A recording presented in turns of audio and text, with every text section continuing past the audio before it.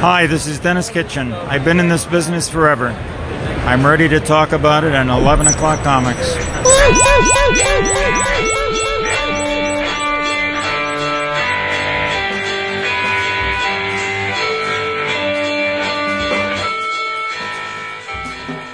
Spectacular.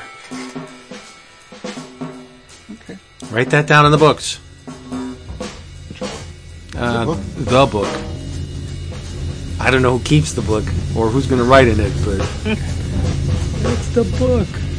One of my favorite scenes from Armageddon, where he's looking through his big-ass telescope and his wife comes in with dinner and he sees the asteroid come and he just screams at her, "Get the book!" And she's running out of the room to the barn or whatever to get it, and he just keeps screaming, "Get the book!" And it's a hilarious. I mean, I enjoy the movie. It's a silly movie. It's ridiculous. It's a very silly movie. But it is. But there are a lot of, and then there's the part where Chick goes to see his son because the wife wants, and it just it breaks your heart. But there's more good in that movie than bad. I do enjoy it. I can sit back and watch it anytime. And we hope that you can sit back and listen to us anytime, because this is 11 O'Clock Comics, episode 787. I love the palindrome episodes. Yeah, and I'm Vince B. You are Vince B. This is not Ebert and Roper. I am David A. Price. That is true. And, of course, you know me. I am Arthur Harrow. I'm going to put my fist up Khonshu's ass. Wow. Okay.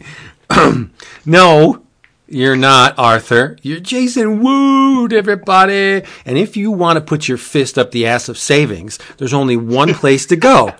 That's Discount Comic Book Service, dcbservice.com. One more time, write this down, dcbservice.com. Have the books you want at the price you want to pay.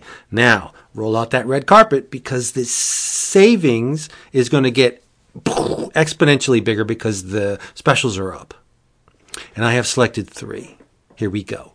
From Image, 8 Billion Genies, number 1. Written by Charles Soule. Art by Ryan Browne. This is a series premiere. Here's the pitch. If you had one wish, just one, what would you wish for? Now, what if everybody else had one wish too? That's 8 Billion Genies, the new 8-issue series from Charles Soule and Ryan Browne, both of whom worked on Curse Words. And we know Ryan from God Hates Astronauts and many things. He's a frequent guest of our show. At exactly the same moment, everyone on Earth gets a genie and one wish. All hell breaks loose in a very entertaining way. And that's just the beginning. Buckle in for the wildest ride of the year, and it makes my heart expand to see that there is a little fellow featured in this book that can hopefully be made into a figure, just like 3D Cowboy from God Hates Astronauts. So smart, really smart, again, to have a little another merchandising stream. But this comes from Image Comics, of course. $3.99 cover price. What are they going to pay? Tell them. $1.99. Exactly. Right on the mark. Greg, let's see. The next up is from Dark Horse. Nick Lowe is not dead, but if he was, he would probably be rolling over his grave at this title. It's Shaolin Cowboy, a new Shaolin Cowboy miniseries, which is called Cruel to Be Kin. 1 of 7. They lost the D. By Jeff Darrow. And I think the solicit for this is hilarious because they're poking fun at the fortunes of another company, and they're calling this Phase 4 of the SCU, the Shaolin Cowboy universe. The Shaolin Cowboy finds his parenting skills being tested when he is forced to homeschool during a pandemic of unparalleled violence. In this story, torn from yesterday's viral Twitter feeds, can he get a kung fu grip on the situation before a horde of .45 caliber loving monsters and not so human monsters send him to the ICU? Only guns, swords, and flying guillotines will tell. Lots of exclamation points. And I don't know what this means, but there's an AMITOUFU. What does that mean? Wait, say it again? AMITOUFU.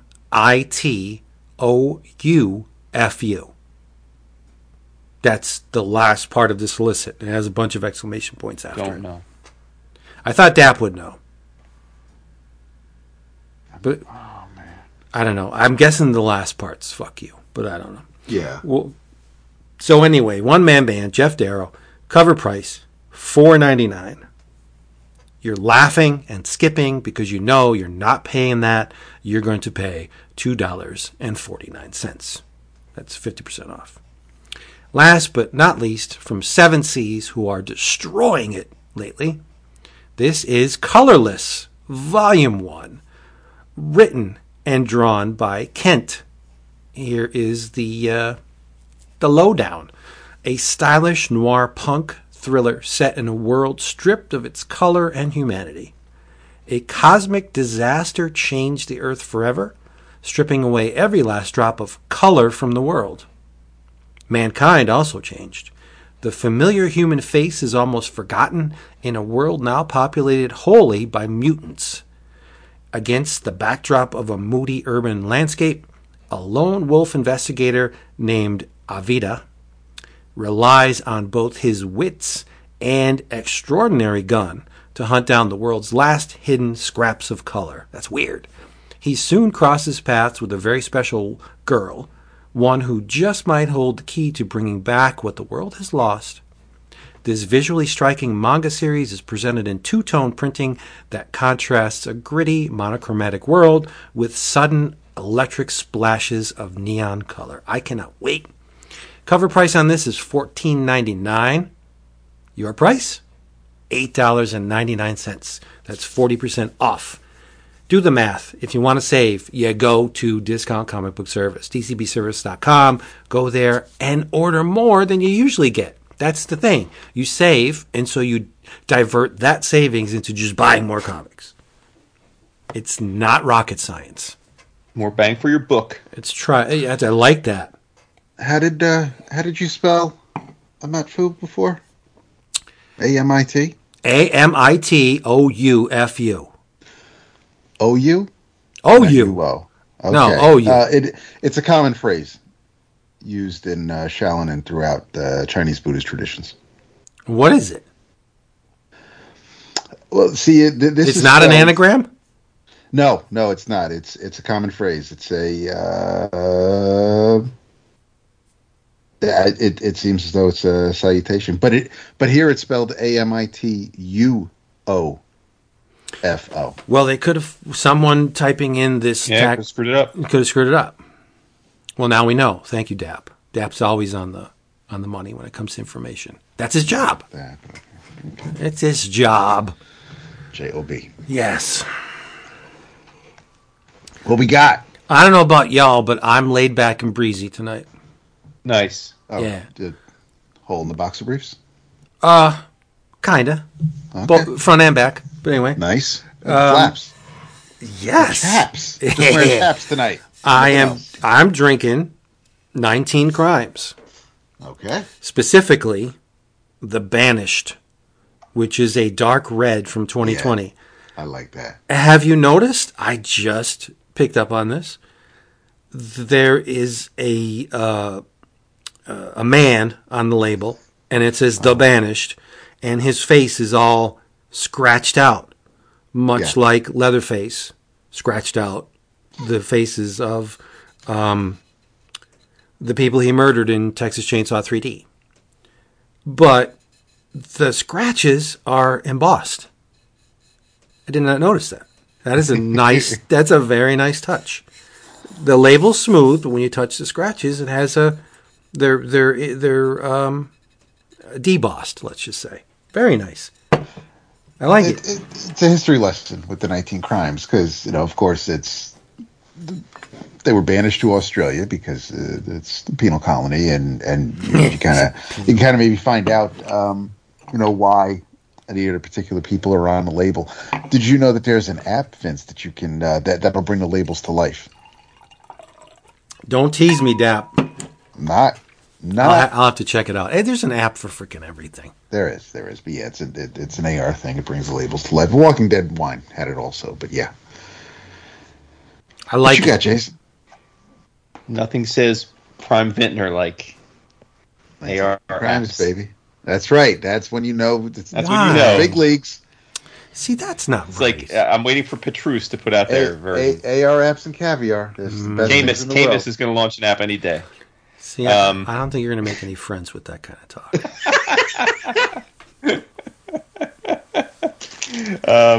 I am drinking Gatorade Zero Lemon Lime. Got to get them electrolytes back. Gots to, dude. Yeah. Sweating them out. Sweating to the oldies. Yep.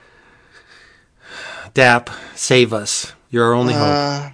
I am, well, because I knew you were going to have wine tonight, I decided to have wine myself. This is a Cabernet Sauvignon from 2020.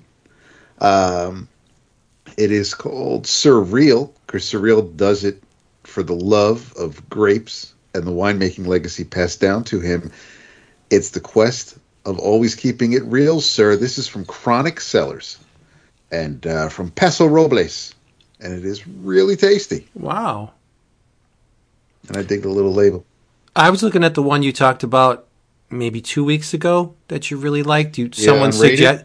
Oh, that's what it was? See, I couldn't remember the name. I was hoping something would spark my memory. Unrated. I finished. I had a swallow left in the bottle, so I had that while I made my wife's dinner, and then I cracked this open for tonight. Nice. I was going to do the same when I was making my wife's dinner, but the TV dinners don't take that long to cook. So I got a million of them. But be here all a week. Yeah, I think I'm done with IPA. Really? Yeah.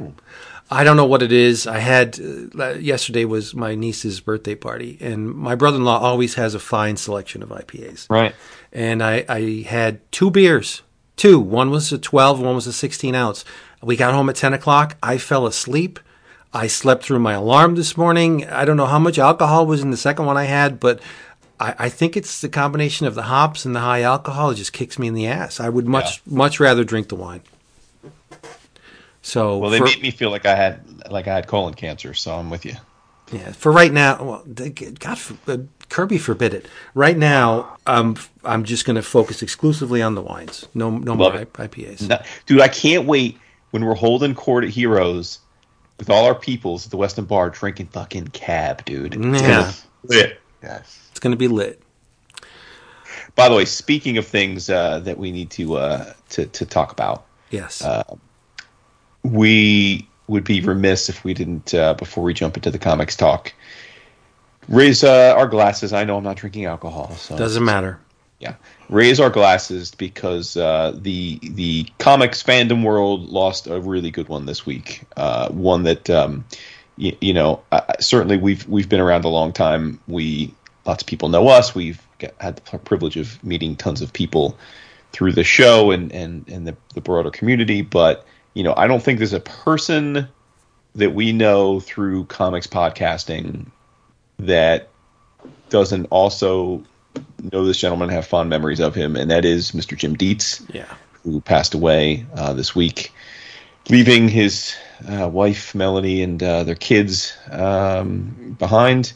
And, I'm sure we all each have our own stories about Jim, but, as I shared, when the three of us basically met, as have many really sort of comics podcasting people through the Comic Geek Speak community and way back in the day, and I think that's how I met Jim. I assume that's how you guys met Jim. Jim at the time was a great chef, and he and his wife owned a restaurant called the Gypsy Cafe in near Pittsburgh. And the Geek Speak guys and a bunch of people would go out to the Pittsburgh Con. I believe that's where the Geek Speak guys met Mario for the first time, and Sean Pryor and a bunch of others, and Dave Wachter. And it was really one of the first big hangouts. And Jim was an early part of that community. He was one of the first people to ever engage me in conversation online about comics. And he was just an awesome dude, and one of those people that always brought positivity to our, EOC community and the No Apologies community and the Geekspeak community, and was just a lover of all things nerdy. And it's a damn shame. He was somewhere between my age and your age, Vince. I think he was probably in his early 50s, but way too soon for a dude that was just nothing but positive to everybody that knew him. So yeah. Godspeed, my man. Yes, sir. But on a more on a lighter note, we have a bunch of shout outs because we've had an infusion of patrons. Some people are coming back home too. Yeah. And who might they be? In no particular order, because I just grabbed them from the Patreon site. Two people who absolutely blew me away because I was totally surprised. Because they're our brothers, they're our roommates, they're our North Carolina boys. There's Cliff Lewis and Justin Loback, and we chat with them pretty much daily as it is, but to see them now as part of the Slack crew the EOC Slack crew will be much more fun. And this way it'll also let the Slackers who are going to be with us at Heroes get to know our friends a little more as well. There's also a Mr. David Jordan, not the one we're familiar with unless he moved. Well, he does move a lot, but so it's interesting because you wrote David Jordan here, and I was thinking, is that because you want to indicate it's not Dave Jordan, longtime friend of the show? I assumed it was, but maybe you're right. Because this David Jordan lives in Wisconsin, and I don't think our friend Dave Jordan left New Mexico. Okay. John Saavedra with 2 A's. Makes me think it's Scott Saavedra. It does, right? It does. And maybe that is. Maybe it should be John Saavedra. So, either way, I'm trying to cover my bases there. And Raymond Lowell. So, thank you one and all for joining us and for hanging out with us where you do. And just I've to get slept with some of these guys. Yes, you have. Yeah, well, not the way I sleep with Mario, but I've slept with them. I mean, come on. There's no way. There is only one way to sleep with Mario, and then he kind of ruins you for everybody else.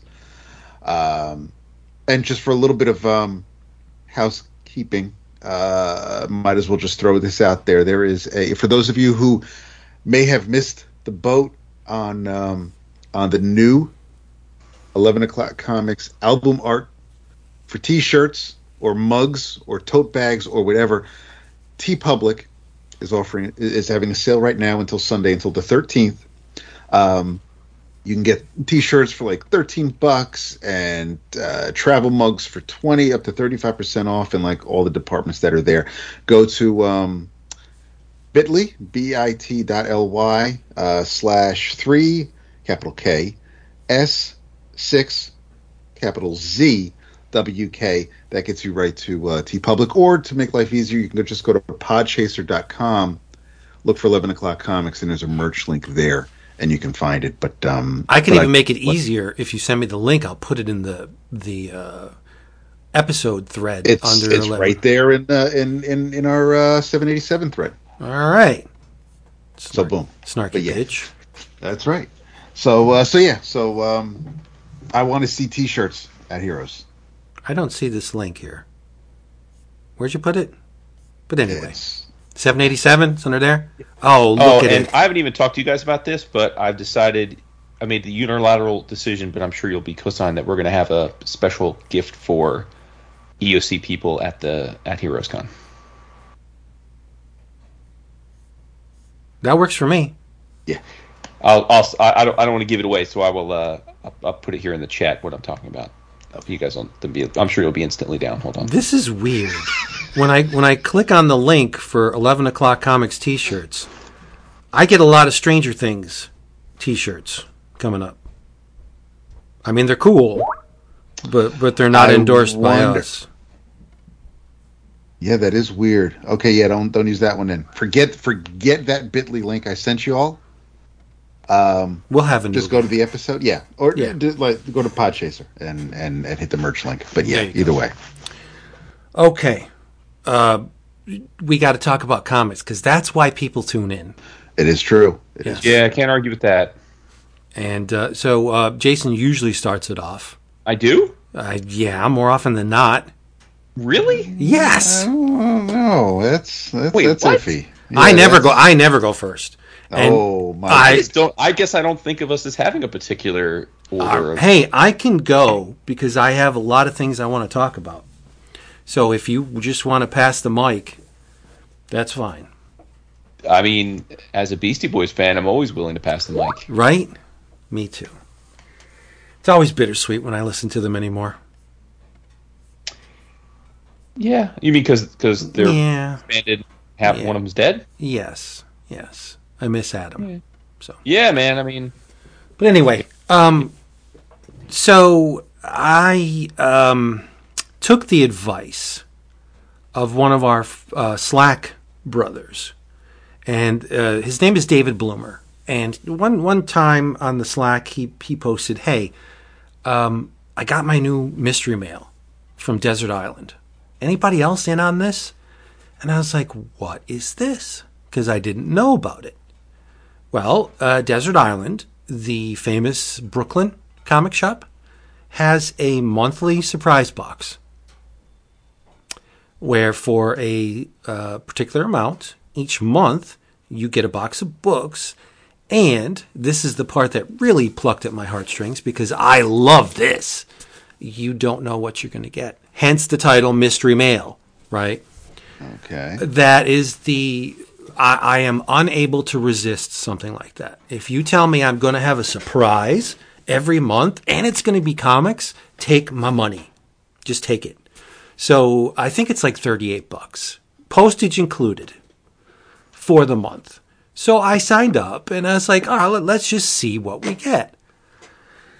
My first month, I received, got them right here, mini comics. Grixley number 47, number 53, and number 54, all of which have contributions by Victor Cairo. You remember Victor Cairo, who was on here a long time ago? Yes. Yeah, love him.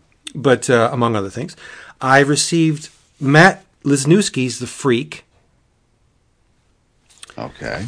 the latest Smoke Signal, which is a one-man show by Jordan Crane, which I was hoping to get. If not, I would have ordered it myself because I have all the Smoke Signals. They're excellent. And I also got from Ad House Books, Young Francis from Hartley Lynn. It's a hardcover. So I totaled it up, and the price was... The amount of book I received was more than I paid. But this month, they went over and above my expectations. I received King Cat Comics and Stories number 81 by John Porcellino. Everybody knows John, right? Love King Cat. Shut up, phone. A book called Extended Play by Jake Terrell, Terrell, which again is so far up my alley, you can't even believe it. I'll post images of the art if y'all want to see it. But the last thing I got was an anthology called Mirror Mirror, Volume 2. This is a flexi cover anthology. Retails for $39.95. I only paid $38 for this mystery mail, so I'm already doing well, I would say. It's a black and white anthology. Focuses on horror. And it will equally seduce you and sicken you.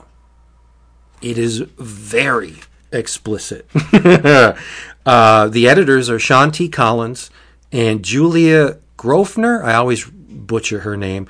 Grofer Forer. How do you say her name, Jason? Groerer.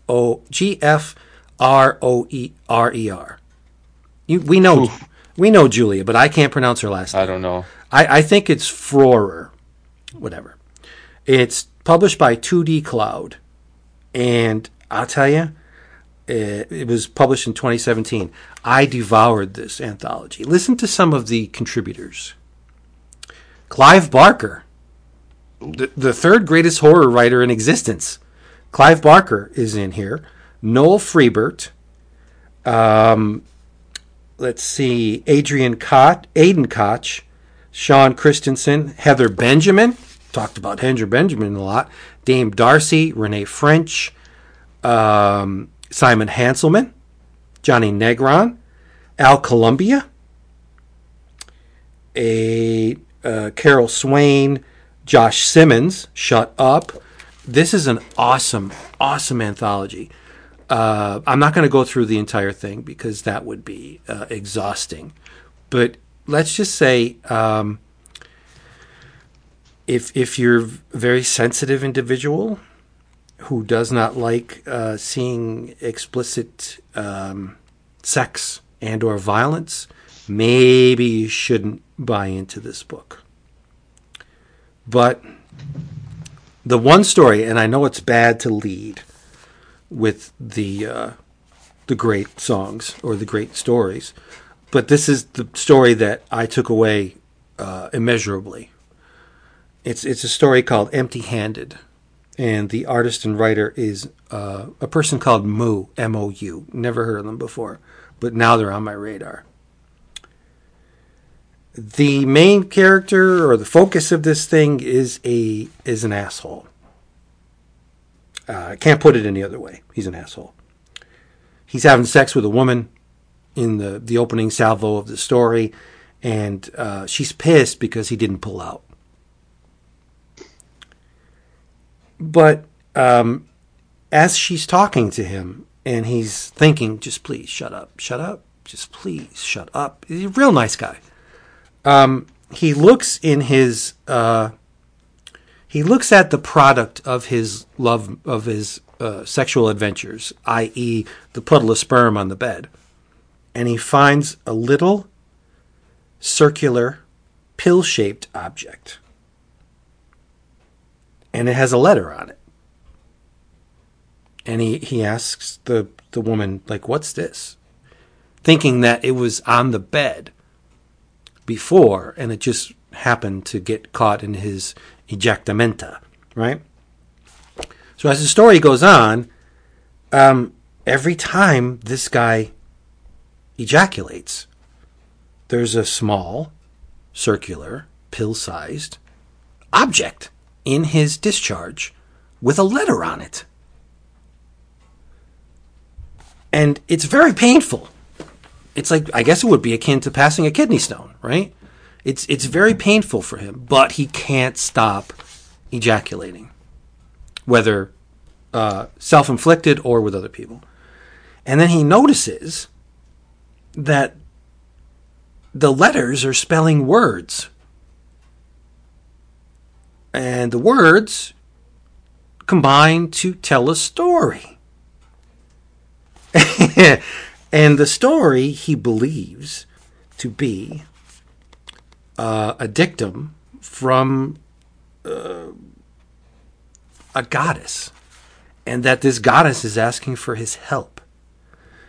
I don't understand how the story goes from that point to the end game, but he becomes a she-male at the end of the story and is hooked up to a device that he created with moving parts that both suck and pummel, and it's just unbelievable. And I don't quite understand where the story was going or where it ended. And I read it at least 3 times thinking that maybe I missed something, but I think the concept of somebody ejaculating little letters that could be a transmission from a higher power is pretty interesting to me. Like, fascinatingly so. So, like, he had me, and then it sort of went into bizarre territory. But that could be said about all of these stories.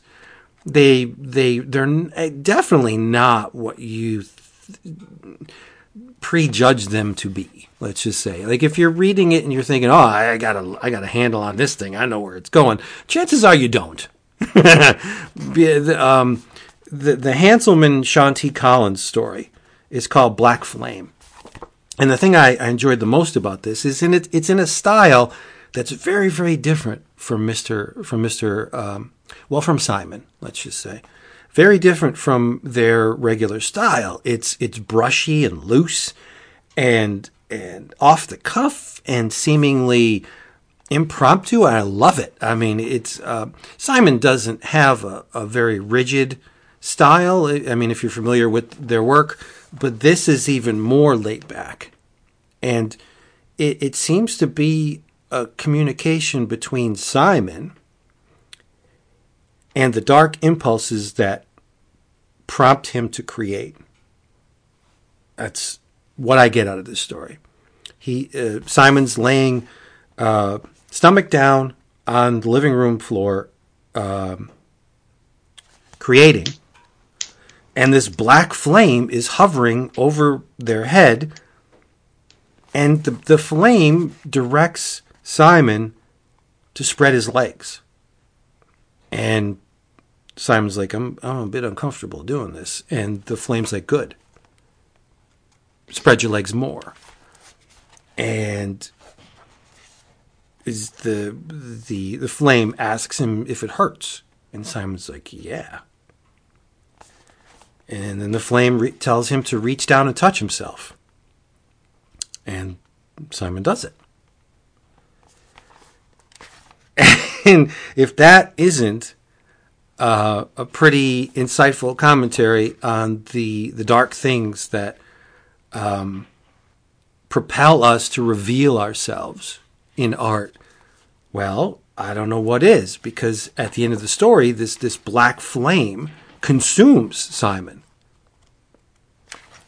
And Simon comes out of it and starts to create. And their legs are spread.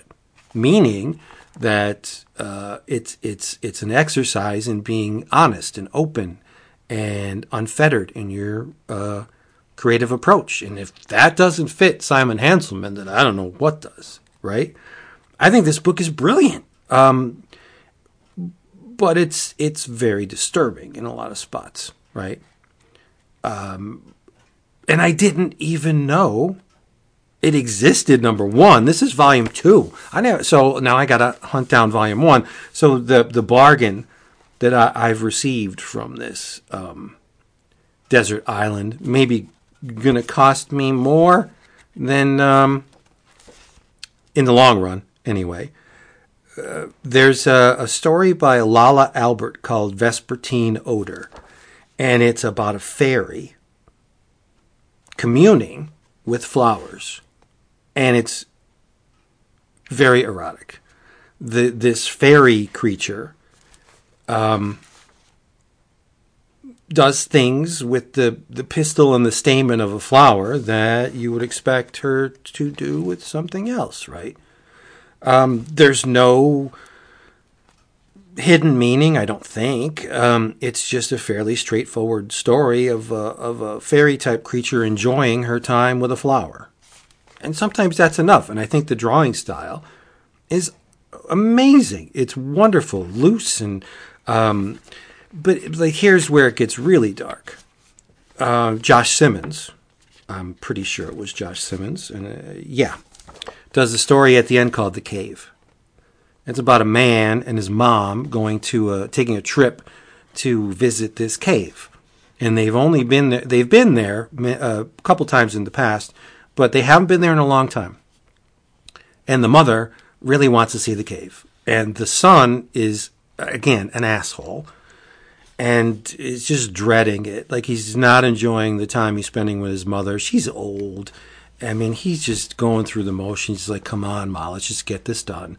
And they go to the cave.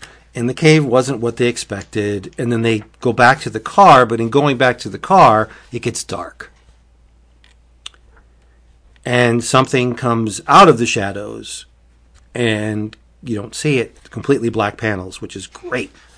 Comes out of the the darkness and kills and eats the mother before killing the son. And that's the end of the story. Right? Am I leaving stuff out? Of course I'm leaving things out. There are dark alleys down which your mind can travel, and they do, because these stories are merely setups, right? And of course, Al Columbia making with the Pym and Francie, we've seen this before, but a welcome inclusion nonetheless. I thought this was an amazing anthology. And I thank Desert Island for putting it on my radar, because heretofore I didn't even know it existed. And I love Dame Darcy a lot. Great illustrating going on there. There's same sex, there's opposite sex, there's bloodshed and murder and depressing downbeat things in here. So, I mean, it's not an after dinner mint.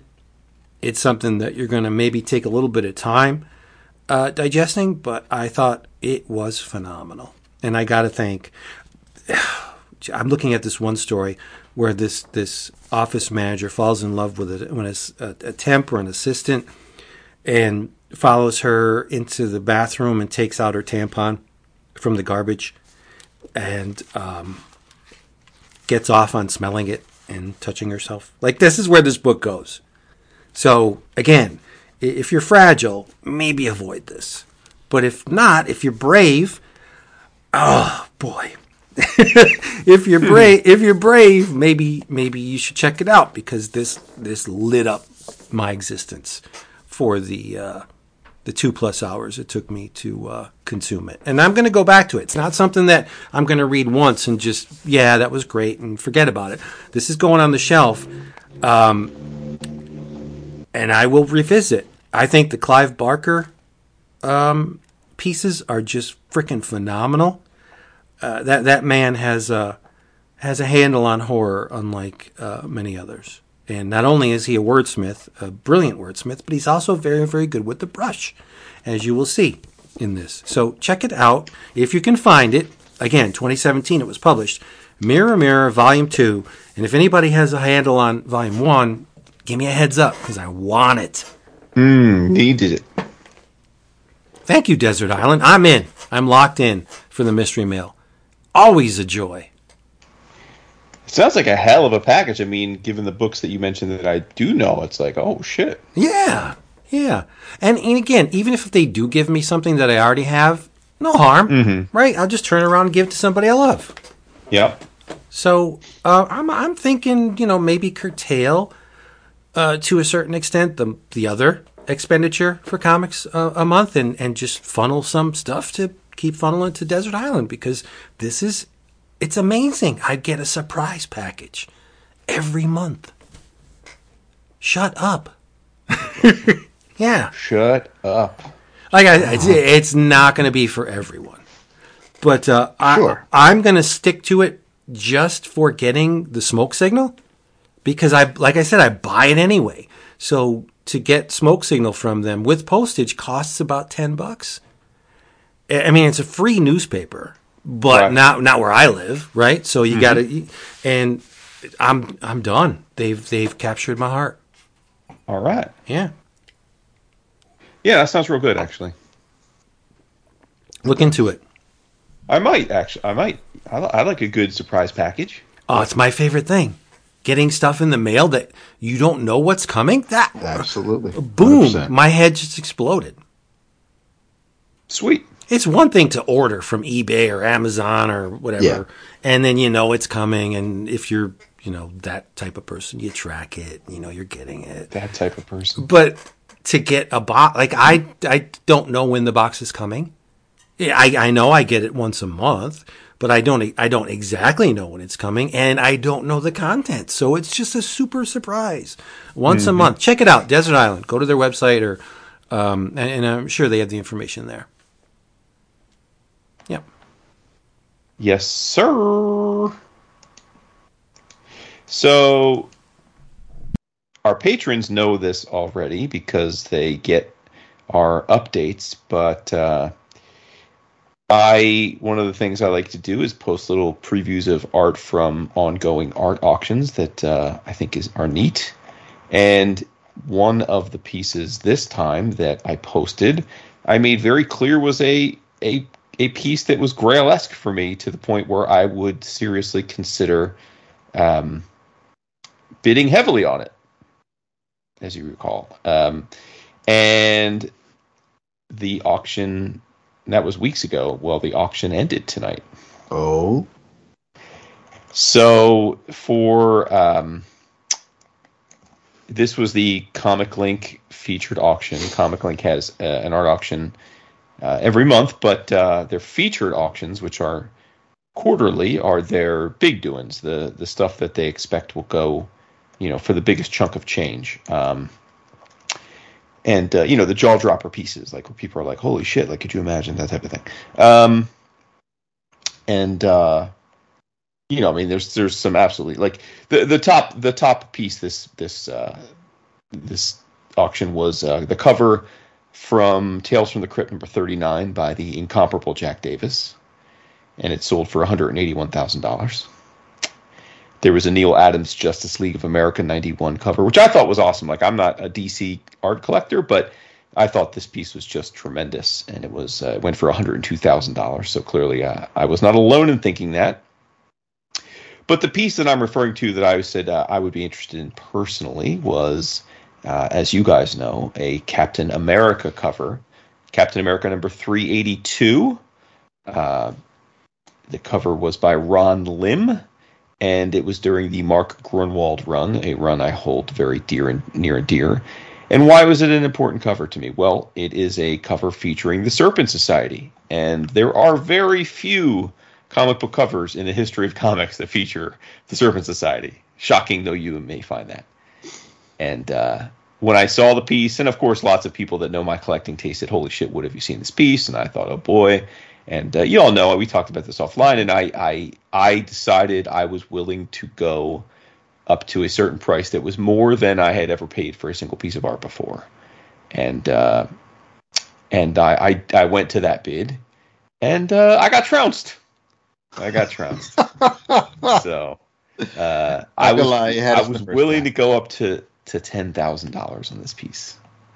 And it went for $20,255. Wow. So, it was not meant to be. That's fine. That's an insane amount of money. It really is. Yeah. And then there was also a really awesome, at least to me, New Mutants 100 page with, of course, by Liefeld, featuring my girl. Now, I wasn't in on this one number one, because I was obviously in on the Captain America cover, which would have been, an insane amount of money to spend. So I wasn't going to bid on anything else. But also in this piece, it's Domino's. She's on the page, but she's only in one panel, and most of the panels are Shatterstar and Cable. So it really wasn't my speed. But that went for $24,250. And I bring that up because as you guys know, I own a Domino splash page, which I believe, at least among the Liefeld drawn work, is the best Domino splash page that exists. She's pretty much it's like a full page splash of her from his New Mutants run, and I shudder to think what that page is worth now in today's market, because this page that was a panel page that just went for almost $25,000. So I am baffled, and very glad that I bought the page when I did. Really, really glad. Yeah, that's true. Very, very happy that I bought it when I did, which at that time was the most I had ever spent on the page. But anyway, so C'est La Vie, didn't get the page. It's all good. Believe me, I was like kind of half in, half out, thinking it's a lot of money if I win it. Wifey's going to be like, what? So in a way, I'm kind of glad that it went. And honestly, it would have sucked if it went for like $11,000. And then I would have been like, but the fact that it went for more than double makes me feel good, because I was just not in the hunt. So right, because then you're absolved, right? Exactly. I mean, 11, you'd be extremely tempted, because it's only $1,000 over what you wanted to pay. Yeah, like when we started the show tonight, there was an hour and a half or so left it was already up to 18,000. So I was like, okay, well, I'm good. Like, right. It's not mine. So, So the comic I want to talk about is one that I tried for like almost I went in almost completely blind. The reason I got the issue is because it's drawn by Priscilla Petraitis, who I own art from, a commission. I was introduced to her by a fellow collector. Love her style. She mainly worked in European comics to this point. So when I saw that she was moving over to American comics, I thought, oh, that's cool. I'll support her, give the issue a try. And so it was, the issue in question is Hit Me, number 1 of 5, published by AWA Upshot, drawn by Priscilla Petraitis, with written by Krista Faust. But beyond Priscilla drawing it, I didn't know much about what the book was going to be about. And although a very different looking book than what you just talked about, Vince, this too would fit into the category of a book that absolutely is not going to be for everyone. The opening page is of a petite, attractive brunette with kind of short punk style hair in her bathroom, but she's examining herself because she is covered in bruises, like all over her body. And you're like, oh, did she just get in a big fight? Like, what's going on? And then there's one word balloon on the first page, and it says, spanking is cheap. You want to hit me in the face, it's $50 more. And then the next few pages are her showering and cleaning herself up and putting makeup on, cover up her bruises. And she makes it very clear that she is a sex worker, and her specialty is allowing people to beat her up. And I was like, wait, what? Like, this is a thing? But I'm like, all right, well, I'll keep reading. She just starts talking about her lot in life, that this is her job and the choice she makes, and how she charges different amounts for different things, and she has repeat customers, and charge flat rate for parts of her body that can be covered with clothing, and double for her face, and all this stuff. And it's like it's very, very off-putting. You're like, wait a minute, what? Like, I don't, like, where's this going? And she's got a bodyguard that's there to intervene if things go beyond the agreed rules that she sets up. And and the book is basically her talking about her career in this, going to meet up with a particular client, a regular client. As she's going to meet up with her regular client, she runs into another former client, and she flashes back to the one time she worked with him, and she didn't ever take his business again because he broke the rules. And there's some pretty graphic scenes there. And then she meets up with her regular, who's a guy named Mr. Tak, and good looking, like, wealthy businessman type that she seems to enjoy working with. And then, as you might imagine, because it's a comic, it's got to have intrigue, things like some bad shit goes down with Mr. Tak and some ne'er-do-wells in her presence that she certainly didn't bargain for. And it thrusts her into a situation that she is now kind of stuck. She witnessed a murder. She's got a bag full of diamonds which aren't hers, and it's I'm imagining it's a 5-issue series that now shit's gonna hit the fan. But this premise of this woman who's a sex worker but chooses to get physically abused to make her living is fascinating. And I was like, as I closed the page, I'm like, oh, this is fucked up. Like, I don't even, like, what is this book about? And then I'm not always one for the back matter, but in this case, Krista Faust, who's the author, spent 2 pages writing about the book and why she chose to do it. And I'm really glad that she did, because it answered my questions. In essence, and I don't know much about Krista Faust. Maybe she's a well-known person. I don't know. But based on her op-ed, her letter, she clearly is someone who is either currently or has at some point in her life been involved both as a sex worker and is into BDSM. And she wanted to portray a story about real BDSM and sex work in a feminist light. And she wanted to tell it in this way. And I thought, wow, like, again, if you were to describe this book and say it's a book about a petite young woman who gets beaten up, like, as a sex worker, you'd think it was like misogynistic and written by some dude, right? Like, and this is not. It's actually written and drawn by two very proud and vocal feminists who have history in the sex work industry. And so I just, I'm fascinated by this story. And I would imagine this is a comic that, while they're very proud to have made, probably isn't going to have the most broad audience, right? I don't know that this is a book that's going to be flying off the shelves or sitting atop the Diamond charts, given the material. And admittedly, I was disturbed by the material, so I don't know that, I can't blame people for that, especially if you went by a solicitor or something on it. But I'm in now, and I will say that Priscilla, I already was familiar with her line work because of the stuff I've seen in her commissions, but she's an excellent storyteller. I mean, she's done sequential work, as I said, in Europe, so this is not her first go-around, but this is the first I've seen of her sequentials, and I thought she was a very astute storyteller. There's definitely a Joelle Jones aesthetic to her work. Very super clean lines, beautiful people doing violent things. Yeah. So I'm in. I'm going to keep going, and mainly because I'm fascinated, and I have to say maybe this is wrong to say, but if this was written by a dude, I probably would have been appalled by it. But the fact it was written by a woman who says she's got a story to tell about BDSM and feminism, I'm in. I want to see what the story is, because this is definitely like, I mean, we've certainly on the show, like I'm very sex positive. I certainly don't make any compunctions about having any issues with pornography, and we certainly talk about transgressive comics plenty on the show. So, but like this felt a little too real, because I'm like, are there really people that? Well, that's a good thing. No, I know, but I was like, so my only point is, like, I want people to know what they're getting into here if they want to heed our recommendation and read this. I mean, this is going to be a difficult read if you are not someone that's particularly familiar with BDSM, at least. Like, and Krista in her letter makes the point that she wanted to basically tell a story that wasn't 50 Shades of Grey.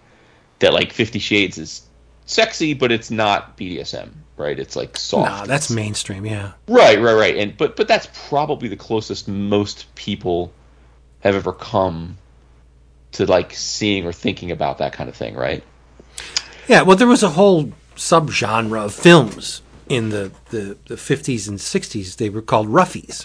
Okay. Where, the one of the centerpiece scenes was a woman getting smacked around. And always a woman, not a man, right? Because men were the audience, the target audience for these movies. Well, now it's nice to see a woman taking it back and saying there are some that engage in this kind of activity that do it not as victims or, but do it for profit. And I think there's a whole lot of room for stories like this in comics. This is intriguing to me. I paged through the issue as you were talking about it. The art's a bit clean and controlled for me. No, I know it's not your style. Yeah, I'm not saying it. I mean, you're certainly on the mark when you say she's a great storyteller and she's a wonderful illustrator. I find nothing at fault with the art, only that it's a bit too pristine for me. But I think it looks great. But it's the story that's pulling me in. Like, I love true life stuff. And what's the axiom most writers posit? Write what you know, right? If there's an authenticity and a veracity to your work when you've lived the events within the narrative. So I mean, there's no losing here at all. Yeah, I mean, and Priscilla also does a half a page. She doesn't go deep, but she does a little half a page about her interest in the book, and she said that the favorite part was how love still finds its way amid all the charming filth.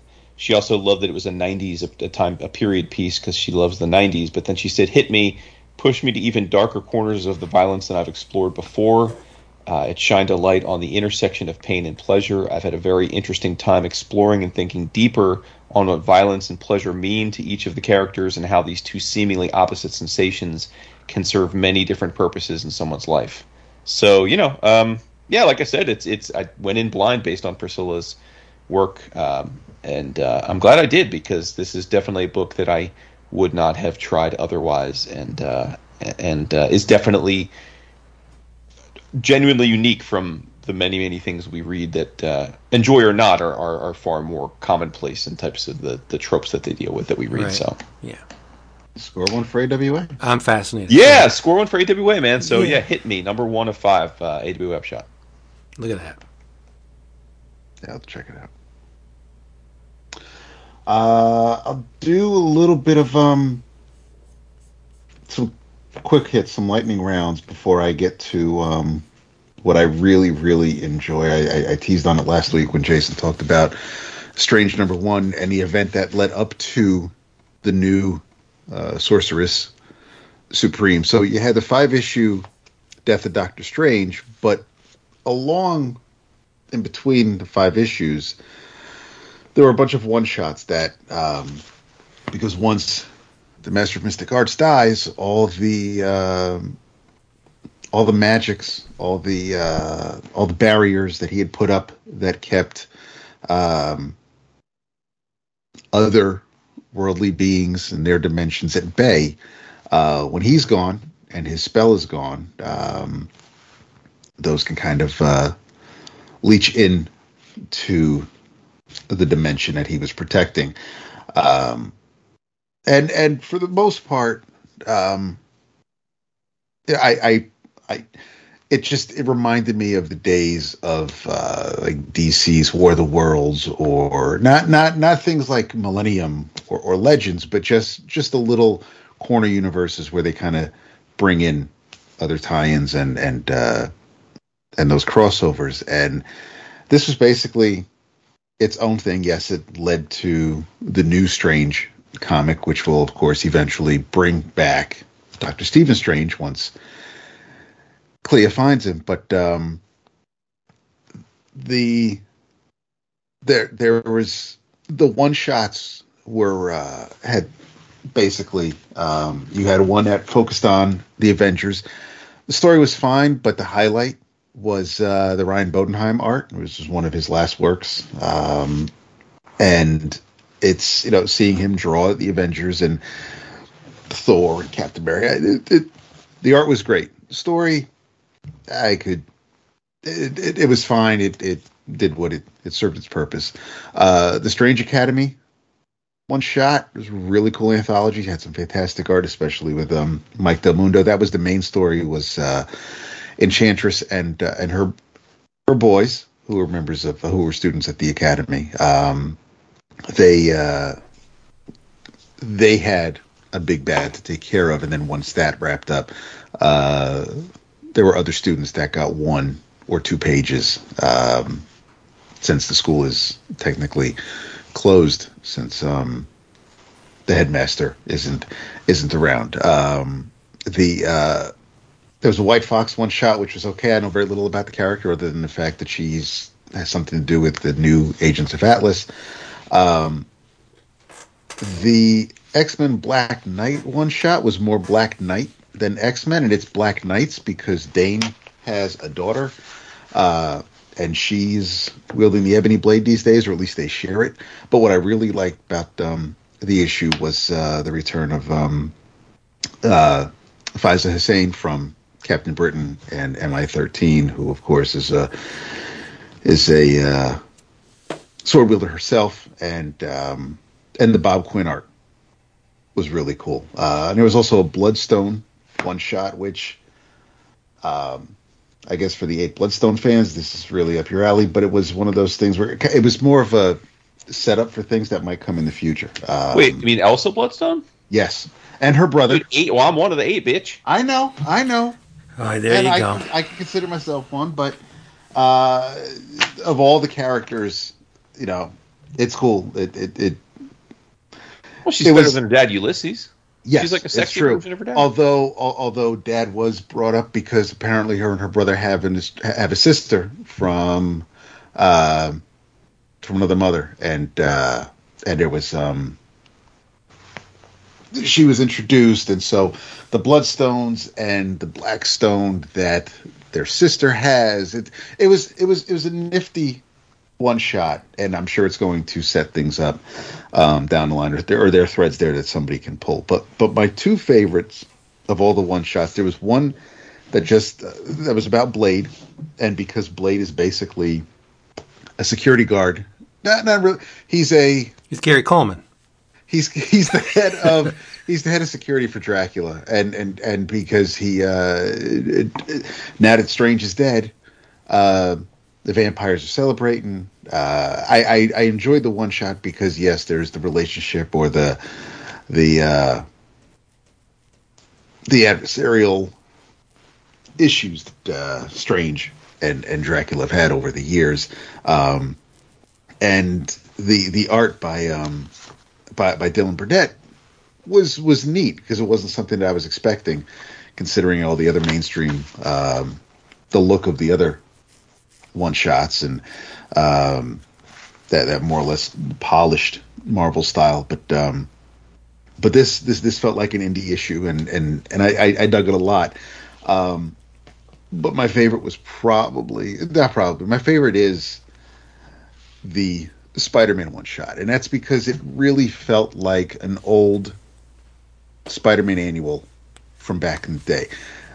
Unfortunately, yes, it is the Ben Reilly Spider-Man because it takes place in current continuity. And because it takes place in current continuity, as Peter is in a coma, as he is in the ongoing Amazing series, Black Cat, Felicia is hanging back and watching over him. And this issue is written by Jed MacKay, who, of course, is writing the Black Cat series, and wrote The Death of Doctor Strange and is writing the new Strange series. But what I dug about the Spider-Man issue was that once Strange died, basically there was an astral projection sent to Spider-Man that would only basically like an alarm. Spider-Man is receiving this message because I am dead, and it doesn't matter that it's not necessarily Peter Parker who's Spider-Man right now. It's just whoever's wearing the costume sees this message. So basically, he's like, "Listen, I have a list of you that you need to take care of, and I trust you'll do what you need to do. I trust you'll handle this the way only Spider-Man can handle it. Help me, Obi-Wan Kenobi kind of thing." So Black Cat is kind of going along because she's like, you're not Spider-Man, so I'm just going along to make sure you don't fuck this up. And they throw Barbie's back and forth a little bit. I get it that Ben has a lot going on right now. He's not just taking over for Peter because there's this whole corporation behind the Ben Reilly version of Spider-Man. It's a whole thing, and so he's getting pressure from the people who I guess he's working for, and he's trying to just live up to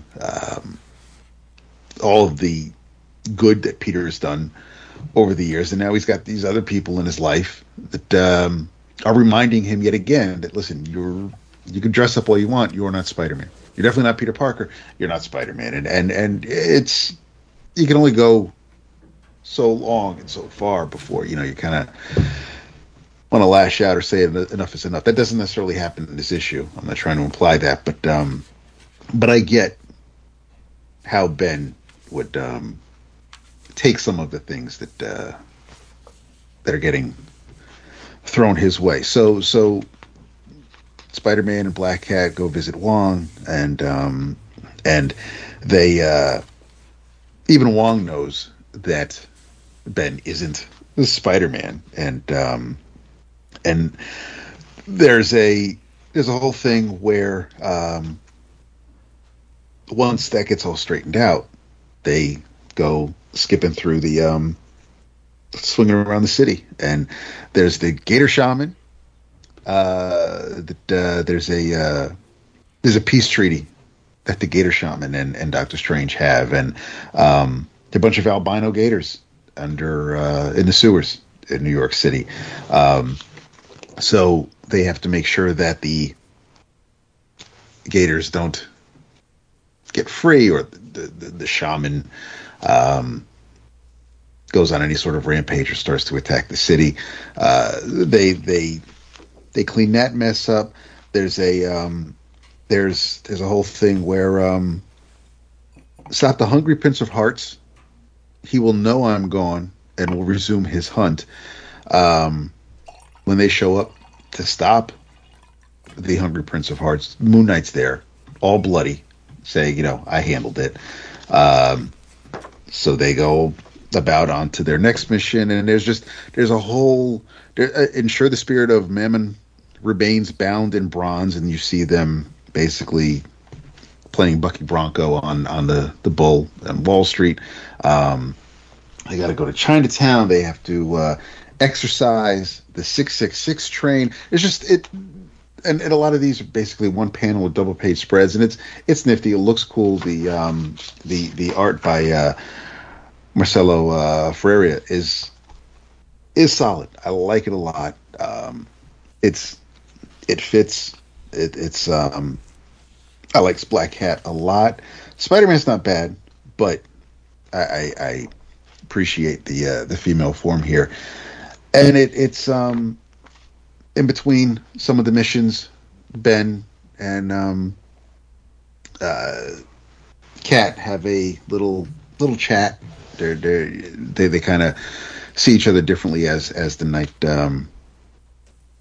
going on. They talk about their relationship with Stephen Strange. But yeah, I think of all of the one shots that this event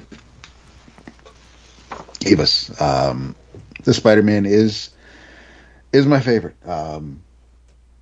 They all hit in some way, shape, or form, whether it was the art, whether it was the characters, because there are some things where I, like, especially with the X-Men and Black Knight one, or whatever, or White Fox. There are a couple here that I'm just like completely unfamiliar with, and for the most part, the one shots really didn't. They didn't really tie into the main miniseries. They were just, it was like, okay, well, magic is broken, and now these demons or these otherworldly beings are attacking Earth. Okay, well, this hero, this character can handle that, and then the one shot basically takes care of that. There may not even be a mention of Doctor Strange in one of the one shots. It's just that they just know something is up because now they're being attacked, and so it wasn't as cohesive as I would have maybe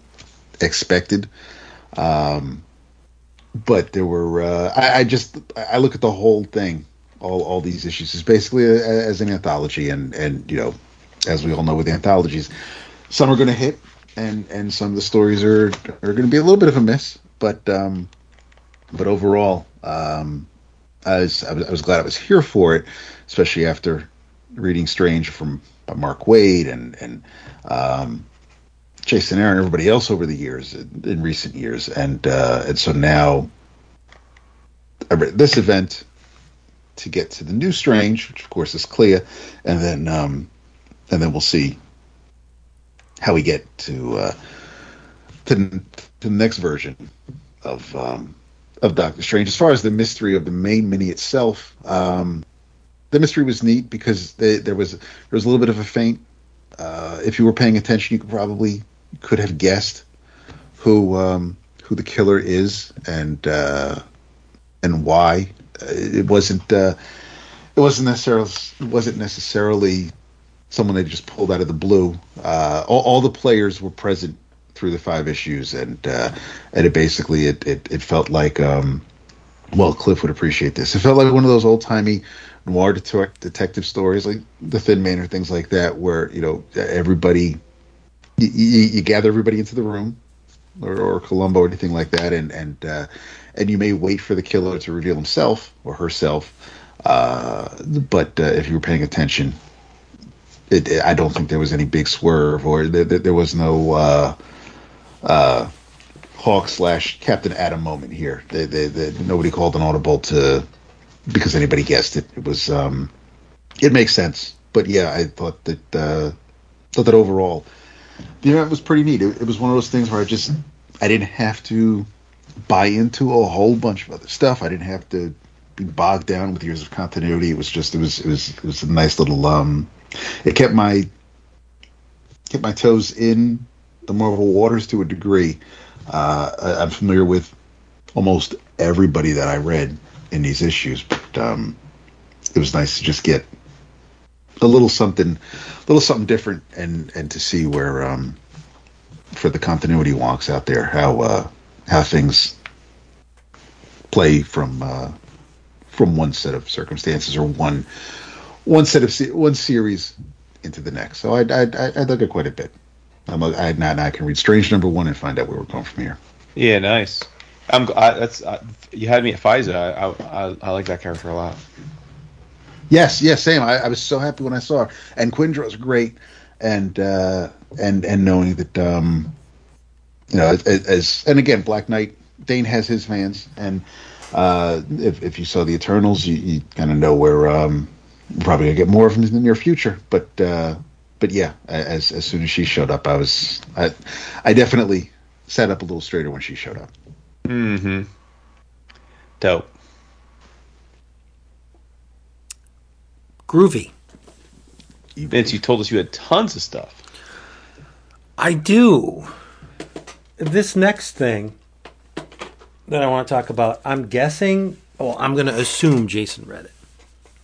Okay. And I'm also going to assume that Jason didn't like it, because I don't remember him talking about it. Okay. But I think it would be a perfect book of the month. It has everything that it's inherently discussable, if it's a shitty way to put it. But there are many layers in this book. There are avenues of interpretation that you can go down. That I think the author infused this book with a lot of symbolism and a lot of metaphor that are rife for generating the kind of conversation we have for a book of the month. I think it's the best thing I read all week, and probably going to be the best thing I read all month. I'm pretty certain it was given to me by Anthony G. I'm just going to just let it fly and let the groans erupt where they will. It was written by the second best Daredevil writer in existence. Oh, you're talking about Seeds? Yeah. Oh, nice. No, I read the first issue when it came out, and then I never got back around to it. I don't know why. Yeah, it was written by Ann Nocenti. Yep. Whom I do consider the second best Daredevil writer. It's ridiculous. That's blasphemy. I mean, it's not. Name a writer that was, other than Frank, that did a better job on Daredevil than Ann. There's been many. Not to my. Baker Zdarsky. Not to my calculations, but whatever. I think I've read most of those, to be fair. I read enough Daredevil. Written by Ann Nocenti and illustrated by David Aja, who does an amazing... That's why I read it, actually. I was like, I don't know why I never finished it. Tell me about it. Maybe I'll finish it. I think I have the trade. Well, there's a Watchmen-esque fixation on recurring visual motifs in this book. And the motif is the hexagon. Right. The hexagon shows up everywhere in this book, whether it's the honeycomb of a bee hive or the faceted or the facets of an insect's eye, the pattern on the back of a turtle shell, the shape created by a closing shutter of a camera lens. The hexagon shows up a lot in this book. The negative space within a chain link fence. Like I said, the book is plagued. No, I shouldn't say plagued. The book is rife with hexagon imagery. It also plays in the things that I love. The concept of alien civilizations and dystopia, conspiracy theories, and human psychology. One of the big things in the book is the power of mycelium, the mushroom.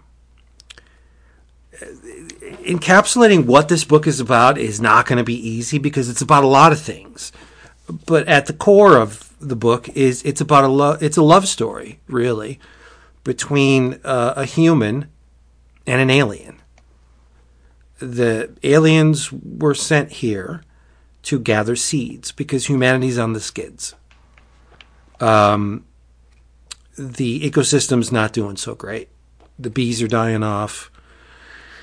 The planet's in a shambles, and to the point where the humanity's now sequestered in two groups.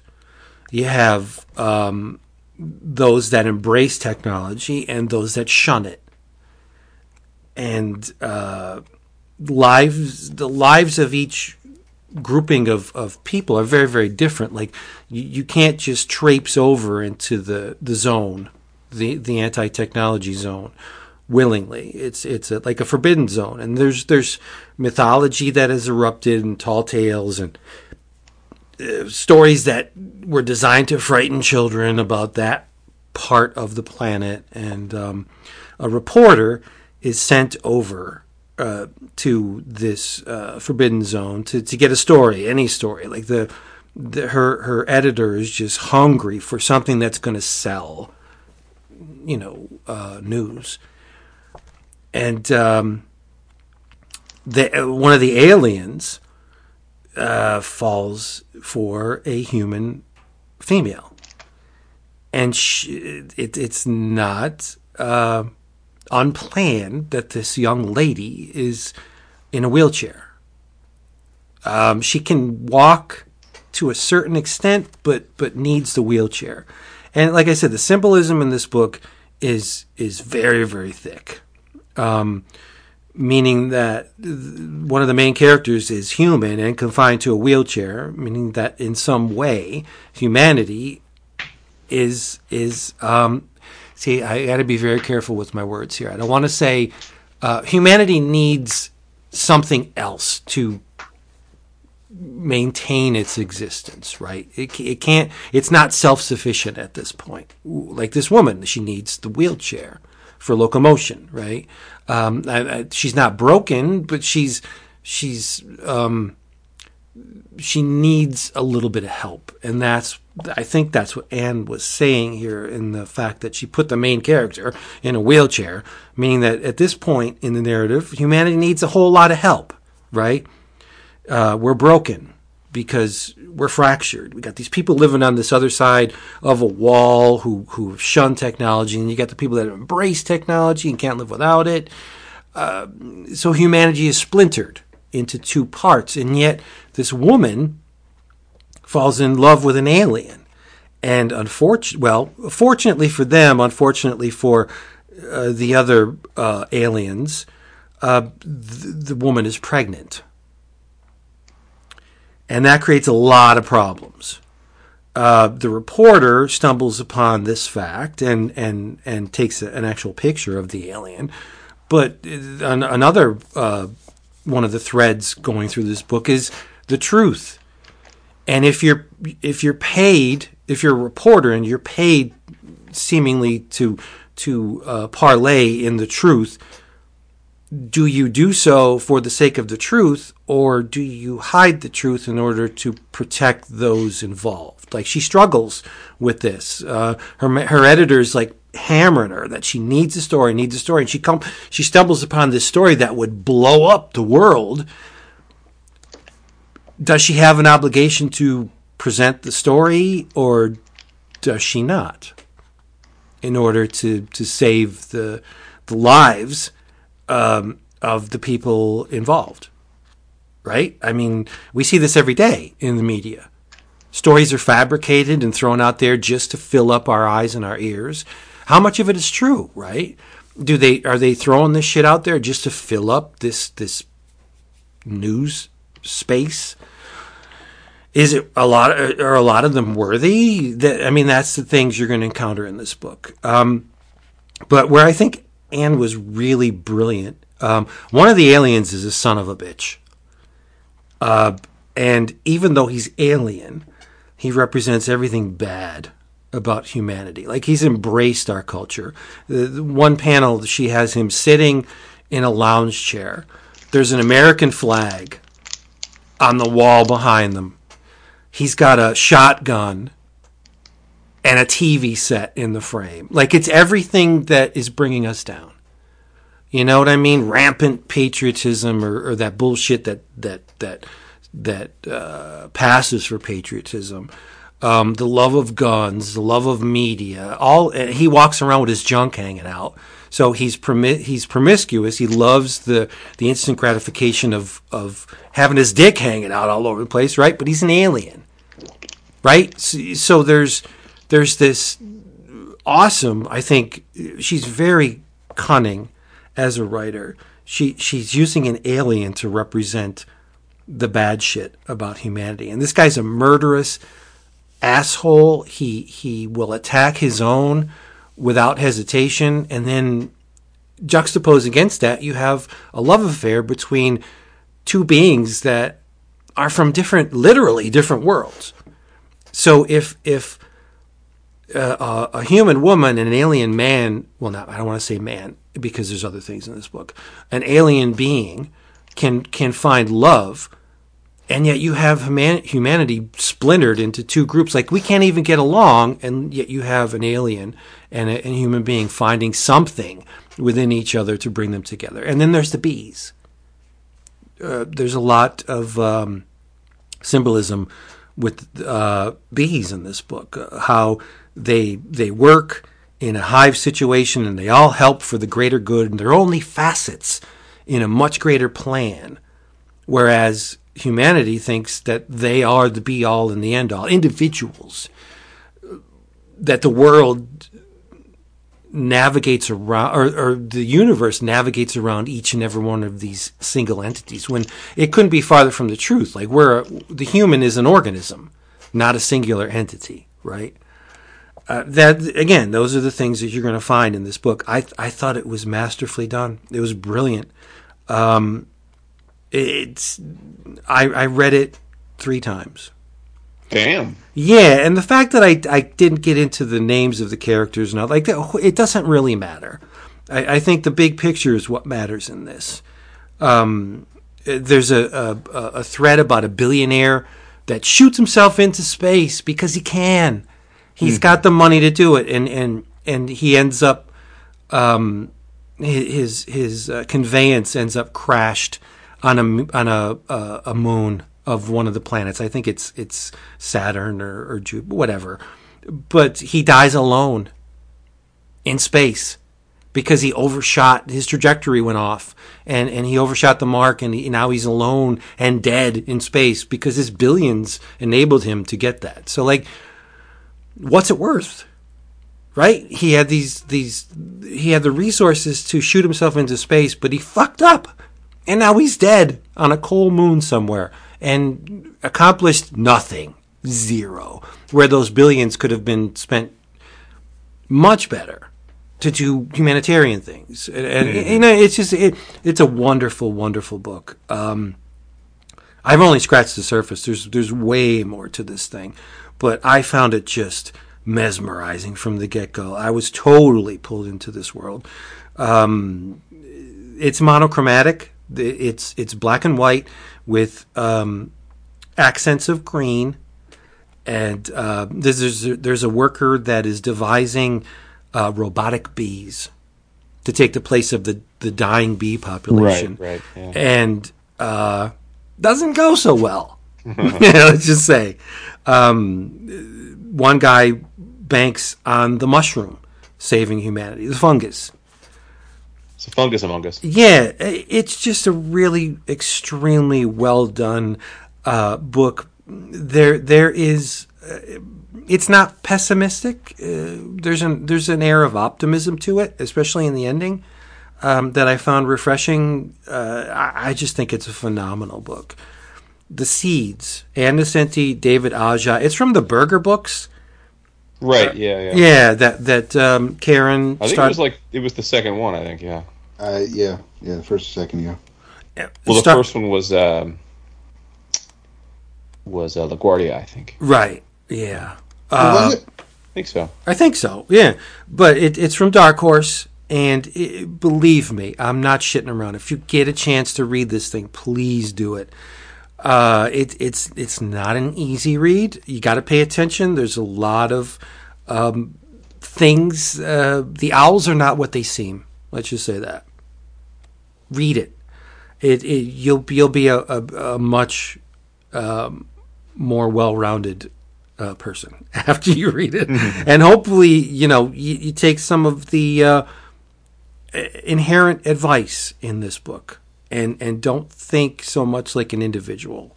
Yeah, I mean, we all have our individuality, and we all think that, this is my life. Well, it's not your life. It's our lives. It's my life. Right? Don't you know what I mean? I mean, never. you know what I'm saying, right? Mm-hmm. Humanity. Yeah. But I know you don't think that way because you're too much of a rugged... Yeah, that's me. I'm rugged. No, you know what I mean. Like you're very you've embraced the ego and who you are, and for just reason. Like you're very successful, but I think there's more to existence than who we are. I think we have to think of the species as a group and not just a bunch of individual parts. That's what this book will teach you. I loved it. I thought it was just great. So thank you, Anthony G, and thank you, Karen Berger and Anne and David. This book is just masterfully done. Nice. Yeah, it's great.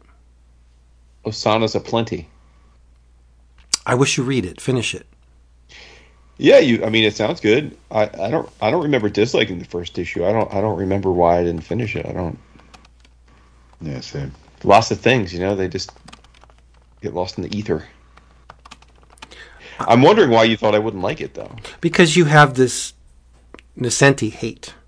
It's not a hate at all. I mean, I read all of her Daredevil run off the rack and enjoyed it at the time. I just don't, I mean, I just don't think, I don't think the rest of her catalog stands up to the test of time. You see, I do. I think she's great. And I'm going to tell her that to her face because she's associated with Marywood College. Is that right? Yeah, so next time I get to see her, I'm going to tell her. Look at you. The Seeds was phenomenal. Good job, my lady. Phenomenal. Nice job, Ann Nesenti. That's what's up. That is what's up. I know that we were supposed to mention the forum last week and failed to do that. Are we just announcing March's Book of the Month? Yep. Let's do it. All right. What is it, Vince? Well, the Book of the Month is, and this got, I mean, when we have been in a practice of complimenting those who have suggested the Book of the Month. This time, it's going to be a pretty long list because there's at least, 8 people who have suggested? I know of at least, I know a couple have picked it twice over. It's where we have kept a running list of everything since January. So we have January, February, and March, and we're looking at everybody who's picked this particular book, and it's been more than a few people. Right. I mean, there's a healthy amount of jamokes who have suggested that we talk about Enigma by Peter Milligan and Duncan Fegredo. Yes. Nice. It is a really, really good book. So you've read it? Oh, yeah. Yeah. I read it I don't want to spill the beans, but I've read it, yeah. Okay. It's hard to top Fegredo in terms of visuals, and I think Milligan this is one of his showcase works. Mm-hmm. It's one of those books that will transcend time, I think. Okay. Nice. Yeah, I'm looking forward to it. I just read a Peter Milligan comic last week. Nice. I like Peter's stuff. Same. Yeah. Mm-hmm. He's very talented. And relatively, I wonder if he does other things for a living, because he doesn't, kind of picks his spots. Oh, just look at his catalog. I mean, the guy's been on a lot of high-profile books over the years. Yeah, no, that's true. Yep. So there you go. Enigma. Milligan, Fegredo, Book of the Month for March. Yeah, we should... love to see it. Yep. Look forward to it. So you got a few weeks to get it and read it. We'll discuss it unless anything changes. March 30th. Recently published in the big old upscale edition, right? Yes. That's probably Which one of the reasons I think that people are getting exposed to it. Yeah. Yep. Exactly what I was thinking. Yeah, it's a visual treat. And the story is in tandem with the visuals. It's nice. A complete package. Yeah, good, awesome. What else we got? Let's see. Well, we can. I'm saving that for my new travels. Looking at the list, I think we can do a couple of tag teams. Yes, we can. So since you just spoke, Vince, Jason, you want to talk about the new Punisher #1? Oh, sure. Yeah. So Punisher's really interesting, right? Like, I mean, in terms of where we are as a culture. And I'm bringing this up before people groan listening and thinking, why are you bringing this up? I think it's germane because I think the reason this issue exists is for that reason. Yes, completely. So the Punisher has always been an odd duck. We've talked about this many times over the years because we've talked about a lot of Punisher books. Dap in particular is a big Punisher fan, but Vince and I like the character too. Oh, yeah.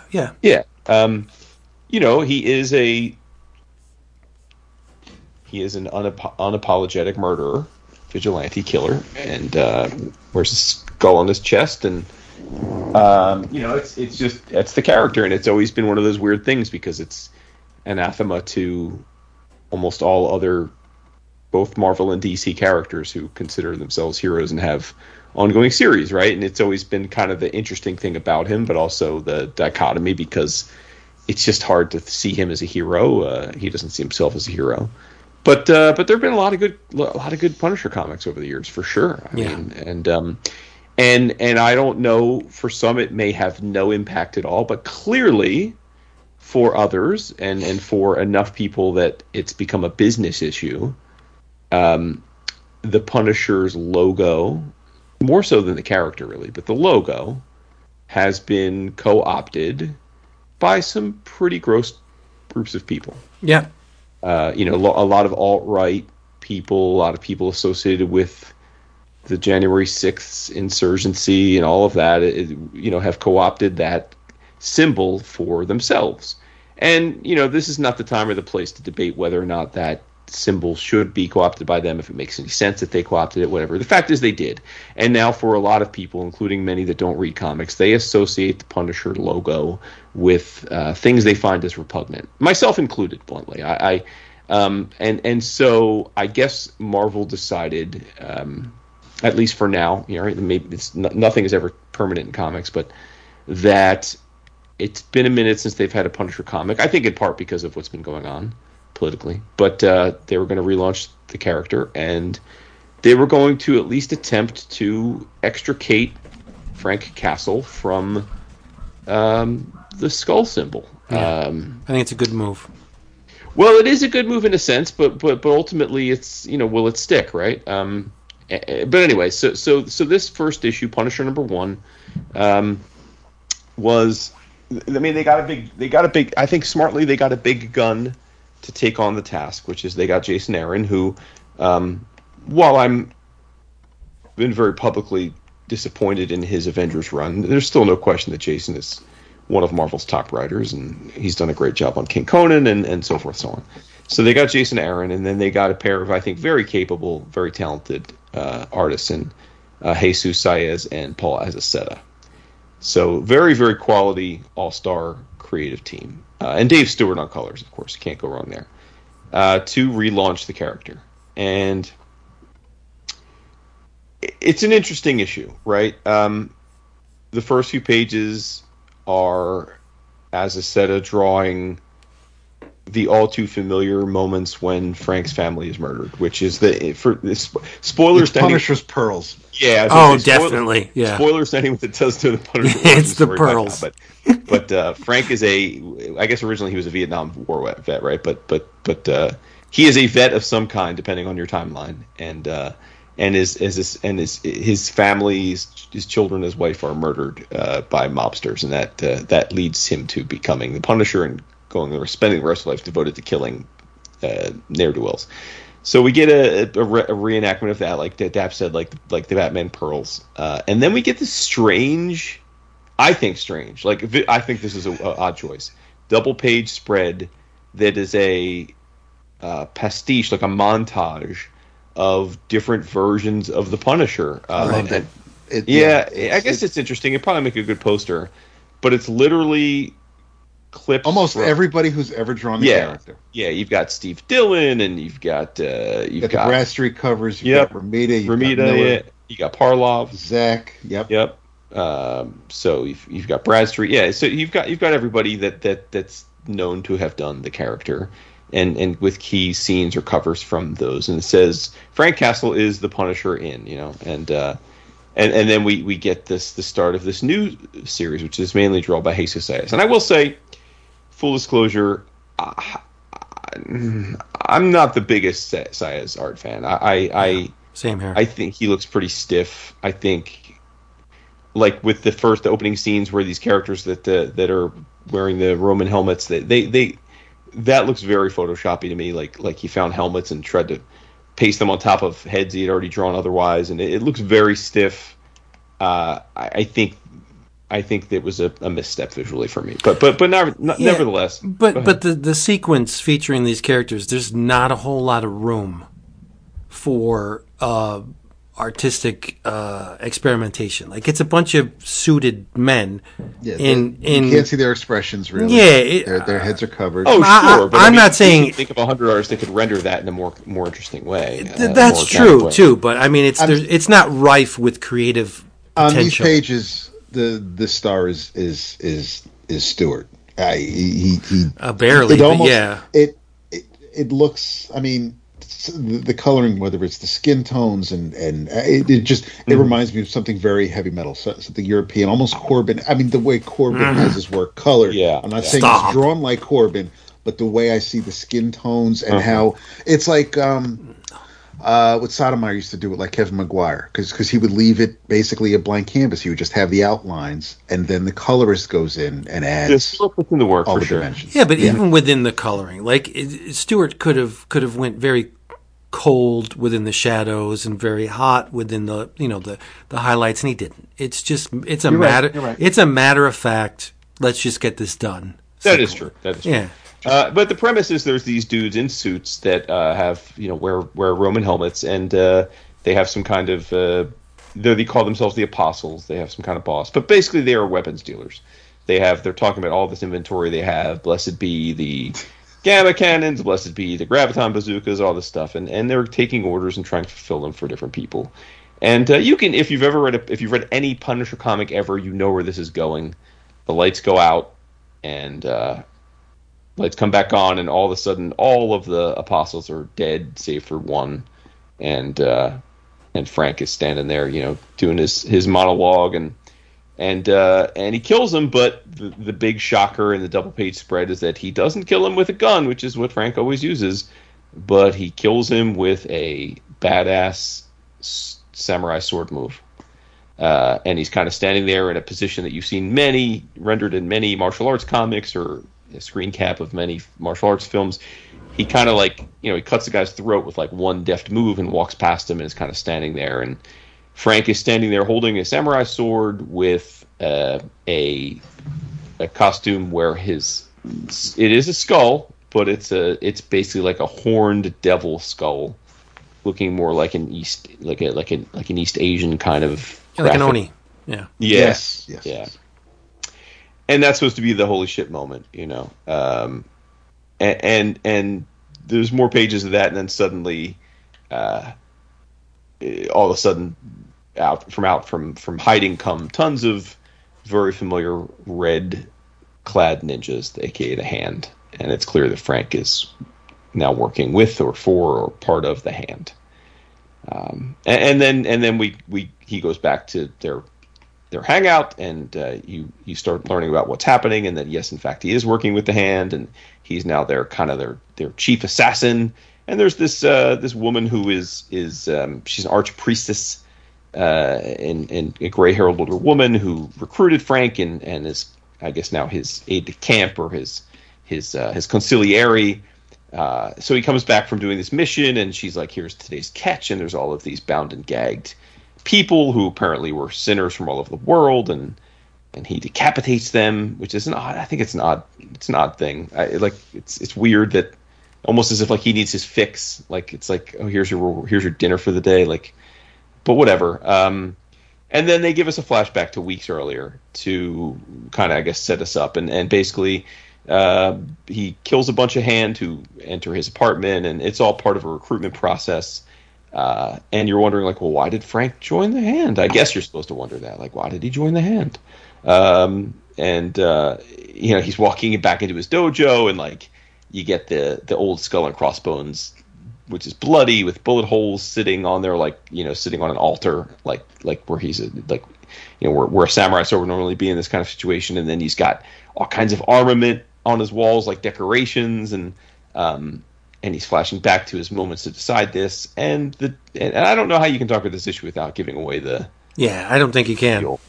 Because you're wondering, like, she's trying to lure him in, and he's still not interested. And finally, as he's ending his day of his successful mission, he's disrobing, and he goes to climb into bed, and there's a beautiful blonde woman laying in the bed waiting for him, and he slides in next to her, and she says, "I missed you, my love." And the last page is, and again, fast forward if you don't want to be spoiled, is, "I miss you too, Maria." And it's his wife, and she's alive, but you can see the bullet holes in her face and her neck and her chest. She got shot in the cheek. Yeah. Like, wow. And so, of course, honestly, they don't explicitly explain this. So I do think Aaron assumes, and I'm okay with it, but he assumes that you know enough about Marvel history to know that the Hand are known for resurrections. And you're to find out that basically Frank agreed to be a big part of the Hand because they were able to resurrect his long-lost wife. And so... Totally in character. I would think that was the reveal was enough of a, oh, now that's interesting maneuver to save the issue for me. Up until that moment, I was pretty much totally disinterested. But the reveal, I thought, okay, now that could be kind of interesting. But beyond that, I don't know that the change in costume to another costume that's all black with a skull is really much of a change. Like, I don't know that really changes the motif. I don't like, if that really was the purpose of this, I'm not sure it does anything. Like, I don't know why the alt-right crew wouldn't just say, "Oh, dope, a new Punisher shirt, let's get a new one." Like, I don't know that it's that much different. So, well, I don't think that group of people really care. Because the skull has been misinterpreted to begin with. Yeah. Right? They all fly that symbol, and they have no idea what it means. Like, they just think that, oh... Well, but, yeah, and that's where I said, like, you could go down a rabbit hole here. Like, let's be fair. Frank is a deplorable, amoral person. Like, so there is nothing, like... I don't ascribe to the argument of, like, oh, they're misusing the symbol. The symbol is of a cold-blooded killer who takes great pleasure in murdering people for very, very loose interpretation of doing things wrong. Like, there's nothing morally redeeming about Frank in any way, shape, or form. I think you're being a little hard on Frank. I don't think so. He is a mass murderer. He is a mass murderer, yes, but with a code. He eliminates people that deserve to be eliminated. His code is loose. But like, the people he who have he co-opted, feels innocent, but it's not like he's going around.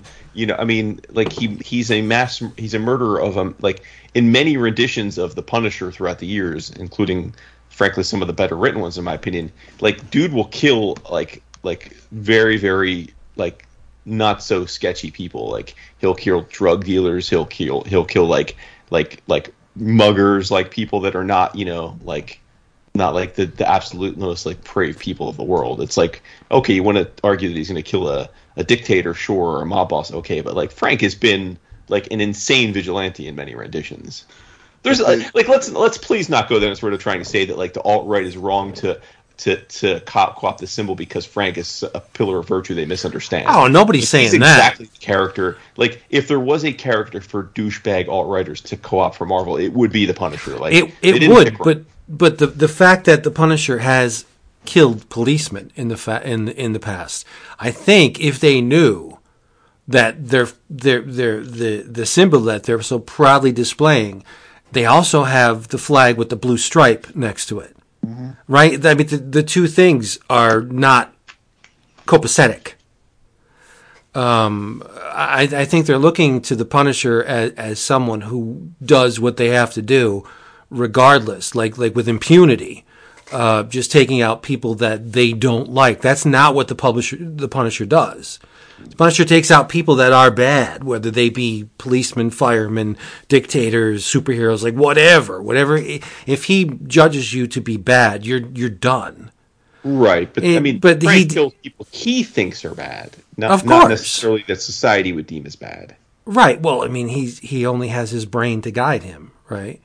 And we're reading the stories. I mean, we know if someone's a pedophile, he is a psychopathic. He is a psychopath. Yes. But he does have a somewhat skewed code. He's not walking into a bank blowing people away. Right. There's nothing. He goes after the drug dealers, the pedophiles, the rapists. Yes. He's like Batman with a gun in that sense, but he's still. It's so when you have Jerry Conway, when you have people who are telling these alt-right groups and these people who have decided to use the skull, they get behind groups and organizations that he would have no problem. He's not your friend. It's like the people who want to wear his skull, they think they're cool, or they think, I'm for his fight. It's like, dude, he would take you out in a heartbeat because you are not the type of person that he's rooting for. But people co-opt like pop culture symbology for lots of reasons. Like, people wear Batman symbols, people wear Superman symbols. They're not living the life of Batman. Or just Superman. Look at Calvin. Poor Calvin has been co-opted by these idiots too. Yeah. Well, all I'm saying is I just think it's a really it is a waste of time to argue whether or not the alt-right should have co-opted Frank's symbol. They did. Like, that's the bottom line. Okay. I mean, so with that as a starting point, I think it's admirable that Marvel recognizes that the symbol of one of their characters has been co-opted by a bunch of not so savory people, and they're changing it to something else. Is it going to eliminate all those stickers? Of course it's not. But it just reinforces the fact that, number one, it was misinterpreted in the first place. Number two, there's something new, and now this thing is a little bit more removed. I'm not saying that Frank has just gained some kind of honor by working with, the Hand. Of course not. But I just think it's neat that the publisher of creative fiction realizes that something has been maligned or appropriated by a group that doesn't deserve to be using it. And now we're just going to try and make something new. Like, this is creative. I applaud the attempt for sure. Oh, I just think that, like... Will it do anything? Probably not. Right. And also, I don't, from a design perspective, I don't know that it's changed enough that, it's still a skull. But it's still... Right, it is, but it's very Eastern. It is. It is. I'm just saying, I just would it surprise you at all if the next alt-right nonsense we see on CNN, like there aren't T-shirts of this symbol. No, but at least it's recognizing another culture other than American. Okay, I mean, well, that's a I don't know start, that right? I don't know that whatever East Asian culture this is supposed to be co-opting would be No, but to pleased that take- you're representing them that way. But it's a symbol for taking the guns out of Frank's hand and putting swords in their stead. I would I've imagine al- there aren't many people of Japanese descent that would be super keen to be giving props to a company that basically portrays the only time you ever see Japanese people are they're wearing ninja costumes and killing for hire. Like again, like let's keep it 100 here. I mean, the hand is a stereotypical. I mean, it's Japanese. It's an unending supply of East Asian assassins for hire. Like this is Yes, not like but this it's is not a proud moment in Asian culture of like representation. But it's an honorable assassin. It's an assassin that uses a weapon that needs skill to wield. Like if you go into battle with a sword, you got to be good. You're not coming out. Anybody can walk into battle with a friggin' gun. That's why we have armies. We train these guys for a couple of weeks. We put a gun in their hand and we send them out because it's easy to pull the trigger and shoot someone. If all our soldiers use swords, the military would be a whole lot different, my brother. I mean, that's a weapon you got to be skilled to use. And I think that's, for me, that's the point of this that I like a lot, is that Frank is not just using a battering ram to take people out. He's using a scalpel, a precision instrument that shows his facility with the tool and the fact that it's not a game for everyone to play. It's a game only for the skilled and the honorable. That's what I like about this. I'm not saying it's any good. I mean, to be honest, I haven't read it. But okay. yeah, I'm looking at it here, and to see the fact that they've abandoned the firearms or the high caliber weaponry, and now he has a sword. That's enough for me to co-sign on this, because I think using a sword is a very honorable. You're not going to pull that sword from its sheath if you're not good enough. You're going to die. I mean, I can't say that I think that we can conclude that, since he's walking back into his hand's room before he's about to get into bed with his wife, and on the walls are every measure of handgun, weapon. There are bazookas, M6. And the skull. Right. Well, maybe he's archived those. He's like, these are artifacts of a bygone era. Now I'm all about the sword. We all know this is not going to last. Right. Yeah, that's the thing.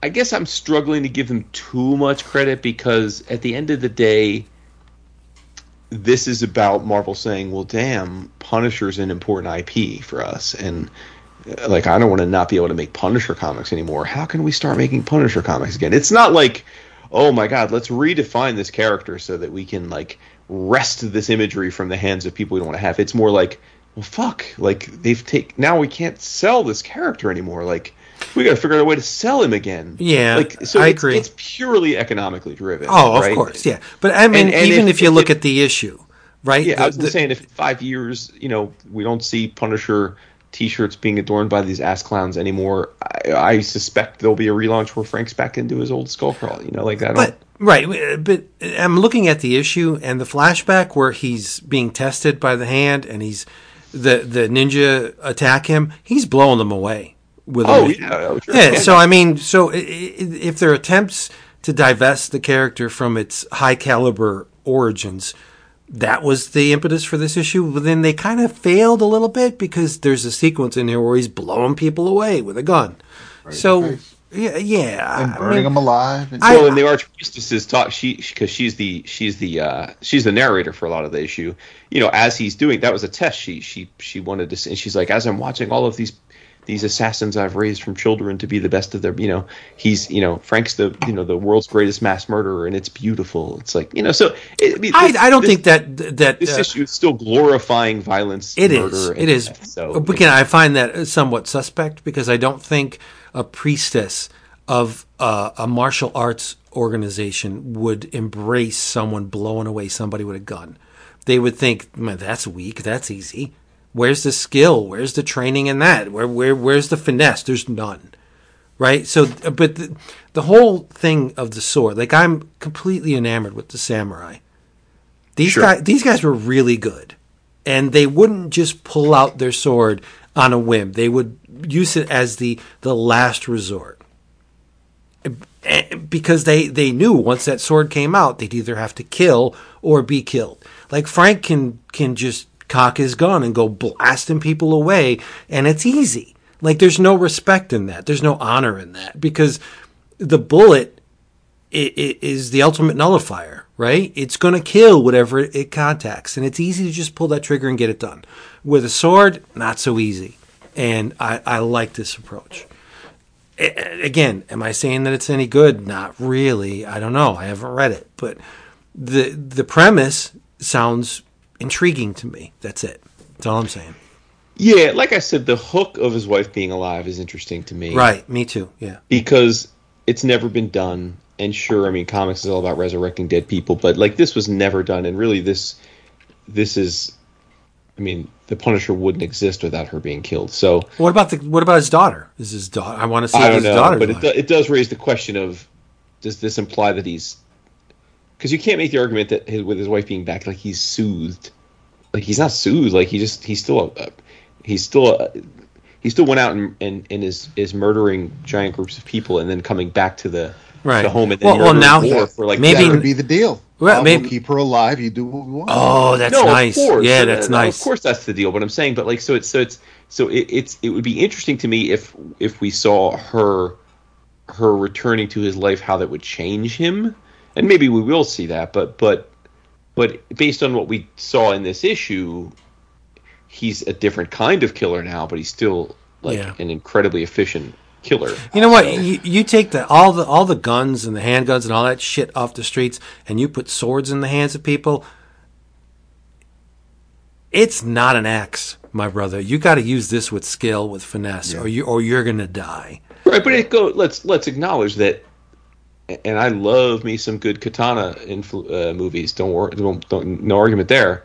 But like, that was the weapon of choice back then because machine guns didn't exist. Yeah, it was also a more honorable time too. Yeah. So, once they invented, and the ninja weren't honorable. I mean, right? Ninja were assassins for hire. But they still had magnificent training. I mean, they were human weapons. Okay, they didn't need a bullet. I mean, lots of the most dangerous people in our country, in our world now, have codes that they live by. Skills not honorable? No, what's honorable about a skill? I gotta disagree with that. You train for the better part of your life to do one specific thing. The hired assassins that use guns to kill people don't train their whole lives to be experts in those weapons and hand-to-hand combat. But see, I got to discount that because I don't think it's very. You can be a great marksman, whatever. You're using basically a tool that guarantees.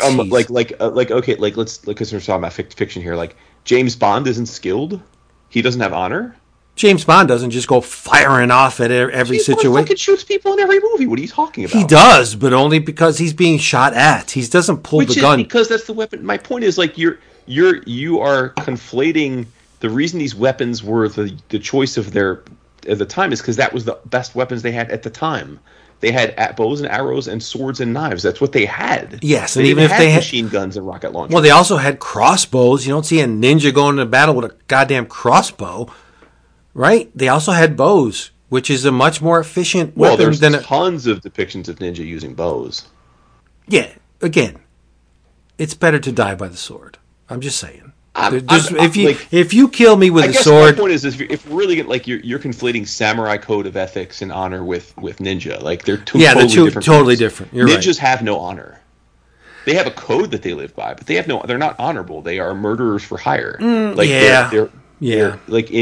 Like samurai have honor, right? Like samurai live and die by a code of honor that they're beholden to. Probably almost like to a fault. Yes. You are correct. I can't. Yeah, that's all I'm saying. I can't counter that. Yeah. You're right. But the point is like Dap hasn't talked at all. Like, and I know he's the Punisher mark. I thought this was fine, and like I read it more out of curiosity because it was Aaron, and I wanted to see like how they were going to approach this. But I'm not sticking with it. Like I thought the first page was the last page was interesting for sure. But like, I'll wait to hear you. Like, if people talk about it like becoming like a great run, if like 20 issues in, someone's like, "Holy shit, Aaron's like having one of those all time great Punisher runs," yeah, then I'll probably go back and check it out. But like, I'm good. Like, I didn't. This was not. This felt very gimmicky to me, personally. I don't know. With me, there's a certain thing I like when it comes to. I mean, I was there when they had the whole thing in Peter Parker where he's firing the rubber bullets. He's just shooting jaywalkers because there were drugs and he was crazy, and and then it was the whole. Then we get the ongoings by Baron and Dixon and yeah, I think do we all agree that Ennis Punisher's best Punisher? Yeah. Yes. Yeah. Because he treated him the closest to what he would actually be, which is right. Don't kill him. And it was and when the Marvel Knights run ran its course, and that was fine, and he kind of kept to himself, and then they gave us Max because that was where he was completely separate from the 616, and yes, he was still Marvel Universe, but it was more real and actions had consequences, and I enjoyed that. Those were my favorite Punisher stories, and when we get into the mystical and that's where I'm not saying that's where you lose me, but that's a little bit of a disconnect for the character for me. I know when this isn't Jason Aaron's first time with the character. He did a great Punisher Max story, and we got to the root of what makes Frank tick. And there are things here in this first issue that haven't been done with the character before, so that's a neat hook. I don't see Maria surviving this series. When this series ends, he's going. It's reverting back to the status quo we're used to. So it's going to add to Frank's angst, trauma, yes, and his angst. And it's like I had her back. She's gone again. He's going to just pick up the mantle, and that's fine. So I'm okay. Just like I was just talking about with the Doctor Strange stuff. I'm okay. We're going to mix things up a little bit, and that's fine. We're trying to keep things fresh. It is just a character that people are a fan of, and we want to do something different with him, and that's cool. I don't know. I don't know if we've seen the hand much in Zdarsky's Daredevil run. I don't know if we've seen the hand much recently, period. But who doesn't love ninjas? Yeah, I mean you do. Because Elektra is Daredevil now, and there's a whole thing. But yeah, okay. But they're not. They're not. Yes, I mean of course Frank takes them all out when they're in his apartment, but they're not. They're not the Foot Clan. They're not bumbling around being stupid, so they appear to be a threat. Jesus, the Foot Clan's sitting somewhere being like, "What did I do? What did I know? You exist, but it's I don't. I thought the intro by Paul was great. Those opening pages that we're all familiar with, but I wish he illustrated the whole thing. Yeah, I mean, I get the idea where they're doing the flashbacks, but even they just did that flashback, and because even when you cut 2 weeks earlier, while Frank is still Frank before he joins the Hand, it's like it's still Jesus' work. So it's like much bigger fan of flashback. Yeah, big time. High five. I'll. It's the Punisher. I'll be here for the second issue. So we'll see. I just it's kind of what I expected we were going to get when I heard the news of the new series, but and sometimes when you get what you expect, that's everybody's happy, and then there's sometimes where you get what you expect, and you're like, yeah, that's what I figured, and that's fine for other people, but it didn't knock me on my ass, but I know what Jason's capable of doing, and And I mean, it's it's weird. For a first issue for a new Punisher book, it felt like Punisher in spots, but not totally, which I'm sure was intentional. So yeah, it's neat, but I can't really say it still just feels like it's kind of a what if-y kind of book for me right now. What if Maria had survived? What if Frank became the head of the Hand? It's a bit you too, saying that they're going to take Helter Skelter back. Like, no, I don't think you're gonna. You're really not gonna. But no, I think the Punisher works exceedingly well when he's removed from the 616. Absolutely. Because let's be honest, if Frank was walking, how many times has Captain America came up to his face? I mean, but that's like, bullshit. If Frank existed in the 616, that's still one of the things that bothers me about Civil War. It's like, yeah, they would have just sent the Sentry, go kill this motherfucker, and then we're done. Like the Sentry would have taken Frank out in a second. Listen, when I will say though, I did appreciate. I mean, even yes, of course we had Frank and Castle, but I did appreciate what Remender did. Oh, that's great though. He did. he had Frank like just fucking around and found out, and he had everybody's gadgets, and he just used all the super's powers and abilities, and it's like, and he got shit done. That was a neat way to have Frank in the Marvel Universe. I appreciated Remender's take. But as soon as you include like Wolverine or Spider-Man, or there are characters within the 616 that would never allow Frank to do what he does. Mm-hmm. It's just they wouldn't, right? And the power levels of the characters, especially the Sentry and others, are off the scale. Frank would not be around for very long. I mean, you can fool yourself and say, "Oh yeah, Frank's like Batman light. He could get out of it." No, he really can't. So when Punisher Max just pulled Frank out of the 616, those stories are great because then the possibilities of them actually happening are more vivid. They're more real. They're more possible. But yeah, Frank cannot exist in the 616. It ain't happening. No, he'd be either in jail or dead. Yeah. Right. Yep. Yeah. All right, that was great. Thank you for bringing that up, Jason. You brought it up. No, you brought up the Punisher. I was not going to talk about this issue. Didn't. I didn't, though. I brought it up. Dap brought it up. Oh, well, thank you, Dap, for doing it. Yeah. Dap was like, there's actually a couple things we can collabo on. And then he's like, how about the Punisher? Yeah, well.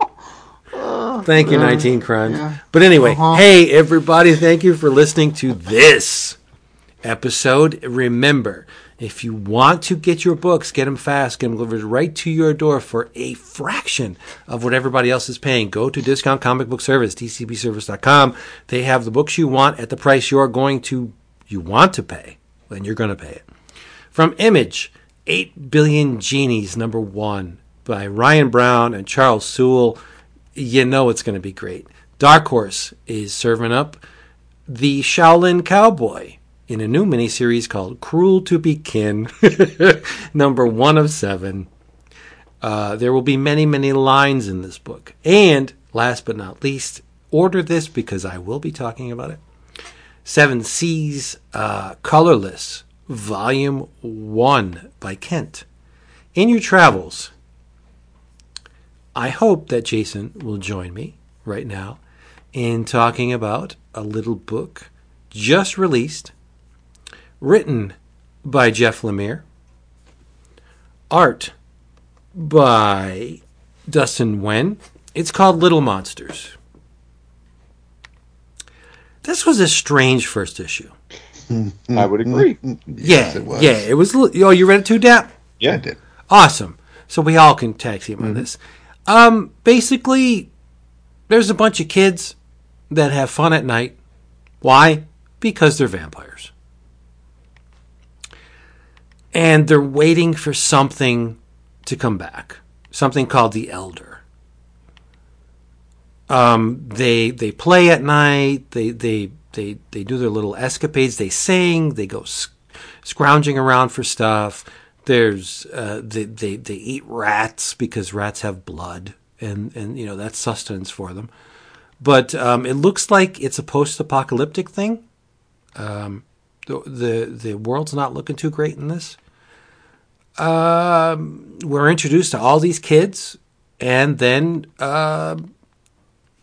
it seems that there's no living humans in the proximity, but at the end there is. And it's something that surprises them because they didn't think there was anybody left alive. Jason probably enjoyed it because it's getting the band together issue. Like we're introduced. Oh, yeah. Mm-hmm. Yep. Go ahead. Mm-hmm. The saving grace for me, I thought that the first issue was a little thin. I thought it is an odd way to begin the first issue, where most of the issue was taken up with just the night to night escapades of these kids. They play games. They play capture the flag. They search for vermin on which to sate their bloodlust. I mean, you wouldn't even know they were vampires had they not dined on these rats. One of the kids is very artistic. Likes to. It's a black and white book, but when this kid plies his trade, there's flashes of color, which is neat. The moon is always in color. It looks like a blood moon. I think the saving grace is Dustin Nguyen's artwork. It's very accomplished storytelling, very very beautiful, manga-esque in that it's black and white and there's screen tones applied to it. But I thought the visuals are great. The storytelling is a bit. I don't want to judge it based on the first issue because we know there's more to come. But as a hook, I thought more could have been done to pull me into this world. It was fun. It was enjoyable. But did it intrigue me on a level that made me want to read the next issue? I don't know. I'm waiting to see what you guys say. Yeah, I mean, as much as I am the known Jeff Lemire mark, I agree with everything you're saying. I mean, I knew that I wouldn't dislike the book because, I mean, as a team, I don't know that they're capable of giving me something I'm going to totally hate, but I'm with you. I thought, given the premise and the name of the book and all that, it was. I think you said it right. It was light. The first issue was. I'm left at the first issue thinking not much of clarity on what the book's about. Like I don't even know the genre or the motif or the because it really did feel to me like Dustin and Jeff did a coordinated Zoom watch of Stand By Me, and then they were like, oh, yeah. And then oh, but let's put a twist on it. Okay, what if they were vampire? And again, that sounds like I'm sure, as you said, as this goes on, it's going to get much more intriguing and fully formed. But in a world where, first issues and then you're out, I don't know that this had the hook that's going to lure in people that aren't just already going to do. I'm just going to read anything that Jeff does. Yeah. But I don't at all disagree with the idea that if you're just like, oh, let me see what this is about, I could totally get people being like, nah, no, I'm out. There's not much there. So yeah, I get that. Yeah, it's very hard to illustrate children. To capture the youth of children, anybody can draw a human, shrunk down to child size and pass. We've seen a million adult babies in comics, where they just don't get the fact that this is not, an adult. It's a baby, and it's a very specific organism that has very specific features. John Byrne, we're looking at you. Exactly, right? But I mean, Nguyen, I think, really slaughters it. With the depiction of the kids, it's very well done, especially the twins. I think it's fair to say that Nguyen, much like Scotty, has made quite a part of his career out of drawing childlike characters. Right, but this is not cartoony. No, it's not. You're right. Although, but keep in mind that he spent the last 6 years drawing Ascender and Descender, right? Which is the one of the protagonists, if not the protagonist, depending on your read of the book, is a child. So, I mean, I love a good vampire story, so yeah, I will continue to read this. But there was nothing in this first issue other than the art that compelled me to want that second issue right now. It almost felt like a Zero issue. Yeah. But it's extended too, which is I just think they spent a lot of pages just doing stuff that could have been shown in a lot less pages. Give us something a little more compelling or intriguing about this world, other than the fact that there's nobody around. These kids are vampires, and they're waiting for something to come back. Like, okay, that's enough for me. But I hazard to guess that the other less infused with horror genre readers will be like, this okay, whatever. That's not a ringing endorsement of it, but damn, if Little Monsters #1 doesn't look great, okay, there you go. It does. It looks great. But yeah, I agree with everything you guys said. Yeah, I can imagine Dab coming away from this singing, okay, whatever. No, I mean, I think, I would have liked a little bit more color, because I know what Dustin can do, but no, get that out of here. But hey. I mean, it was slow and deliberately so. It wasn't, but there were things there that I wasn't. Nothing really knocked the story, the events that took place. How the kids are treating one another. Nothing really, nothing shocked me or came out of left field. I was kind of just already in the world and just I was a spectator, and it was I was kind of just waiting, and it's knowing what these two creators can do, and maybe that was unfair. I should just judge this thing on its own and see where it goes. But we've had years of them working together, and I guess it's and that's on me. It's just unfair that I was expecting maybe something to really punch me in the face or grab me, and it. I don't want to say it didn't, but there wasn't enough. If the goal was to impart the fact that vampires are people too into readers, then this issue succeeded. Because these kids act like kids, but they just have a need for blood. Yeah, and they're okay. And they do things that you would expect kids to do. They poke fun at each other. They they push each other around. They bust each other's balls. Like this is what kids do. I thought the most telling sequence was the kid playing the guitar, where the girl's just like, "Hey, you want to do this?" He's like, "Whatever." Hey, is it okay if I just sit here and listen? He's like, "Yeah, whatever."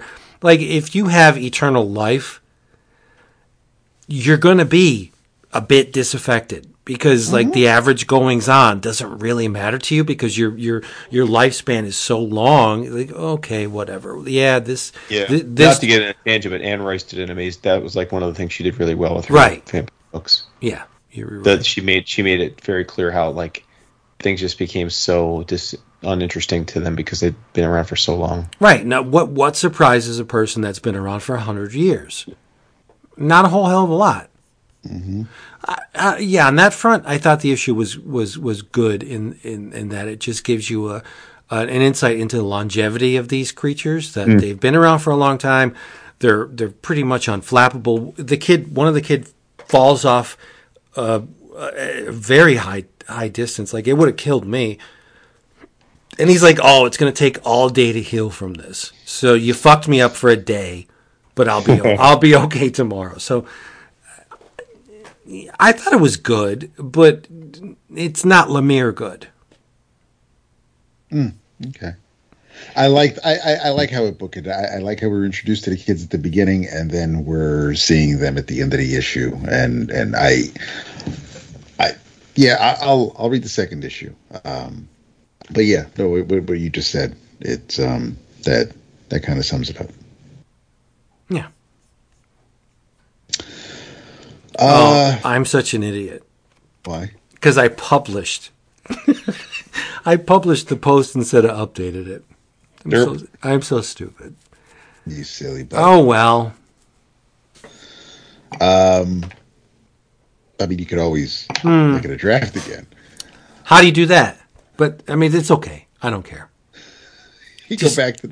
Nah, screw it. Just keep going. Because then you're going to have people like, where's the episode? Where's the link? Yeah, you just wait for it. Because they'll hear this after the fact. So the Star Trek Discovery came back to finish up its fourth season, and Star Trek Picard second season. What do you think of the fourth season? I'm enjoying the fourth season of Discovery. I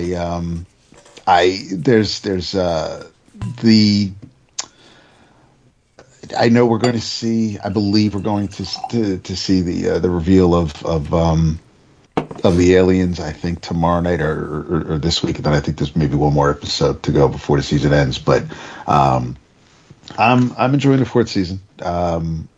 It doesn't take much for me to enjoy what we're getting. But no, I think knowing what third season was all about them getting acclimated to the 32nd century and trying to find Starfleet and now that the crew is kind of splintered because Tilly left the ship and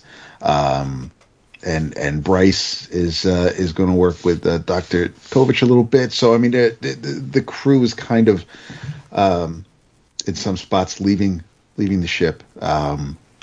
And I'm enjoying it, watching it evolve in real time, because I could watch old episodes of original series or Next Generation or Deep Space Nine, and I know where we're going. It'd be nice to revisit some of these things. Here, it's still new, so I'm just going along for the ride, seeing what they're throwing at us, and and the fact that nothing is black and white. There, almost all the characters have shades of gray, and what Book is doing, and how they're trying to handle the anomalies with the tense. It's just I'm really enjoying what they're giving us so far, and I'm curious to see how this season is going to end, and if we're going to get like some sort of closure, or if we're going to cliffhang the fourth season and continue it into the fifth. So I'm curious about that. And then the premiere of Picard's second season hit last week, and that was pretty tense. I think part of me thinks, if you didn't bother with the first season of Picard, you could probably just jump right in with the second episode, with the first episode of the second season, and you'd be better off too. Well, yeah, if you're Vince and you piss all over the last episode of the first season, then yes. My dude, I love you so much. That last episode was bullshit. He should have died. He should have died. I don't disagree. We know why. We know that the whole thing was introduced. Just we knew where it was going. Yeah. I get it. I did watch Picard season 2, episode 1. What'd you think? I thought it was very good. I mean, the Borg, holy shit! It did a lot to remove that disgusting taste of that last episode. Wow, all right, dude, the last episode's horrible. It's fucking horrible. I'm not gonna argue with you. It's everything. On mission. No, it's everything you hate about Star Trek. Oh, we fixed it. Like, you shouldn't have fixed it. He should have died. Yeah. It would have been the best fucking year of Star Trek ever if they let him die. Just let him die. He's old. Yeah, I really thought it was going to be one and done anyway because he's old. I mean, it's like just he wanted to do like one more season, right? Go out and the whole thing with the Vineyard. Oh, come on, the Vineyard was great. It was great.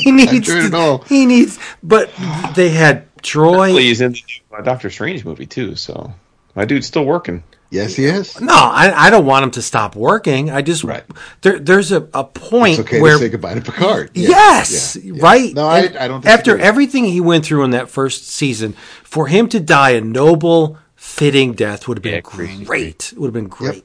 But no, they can't let their IP go.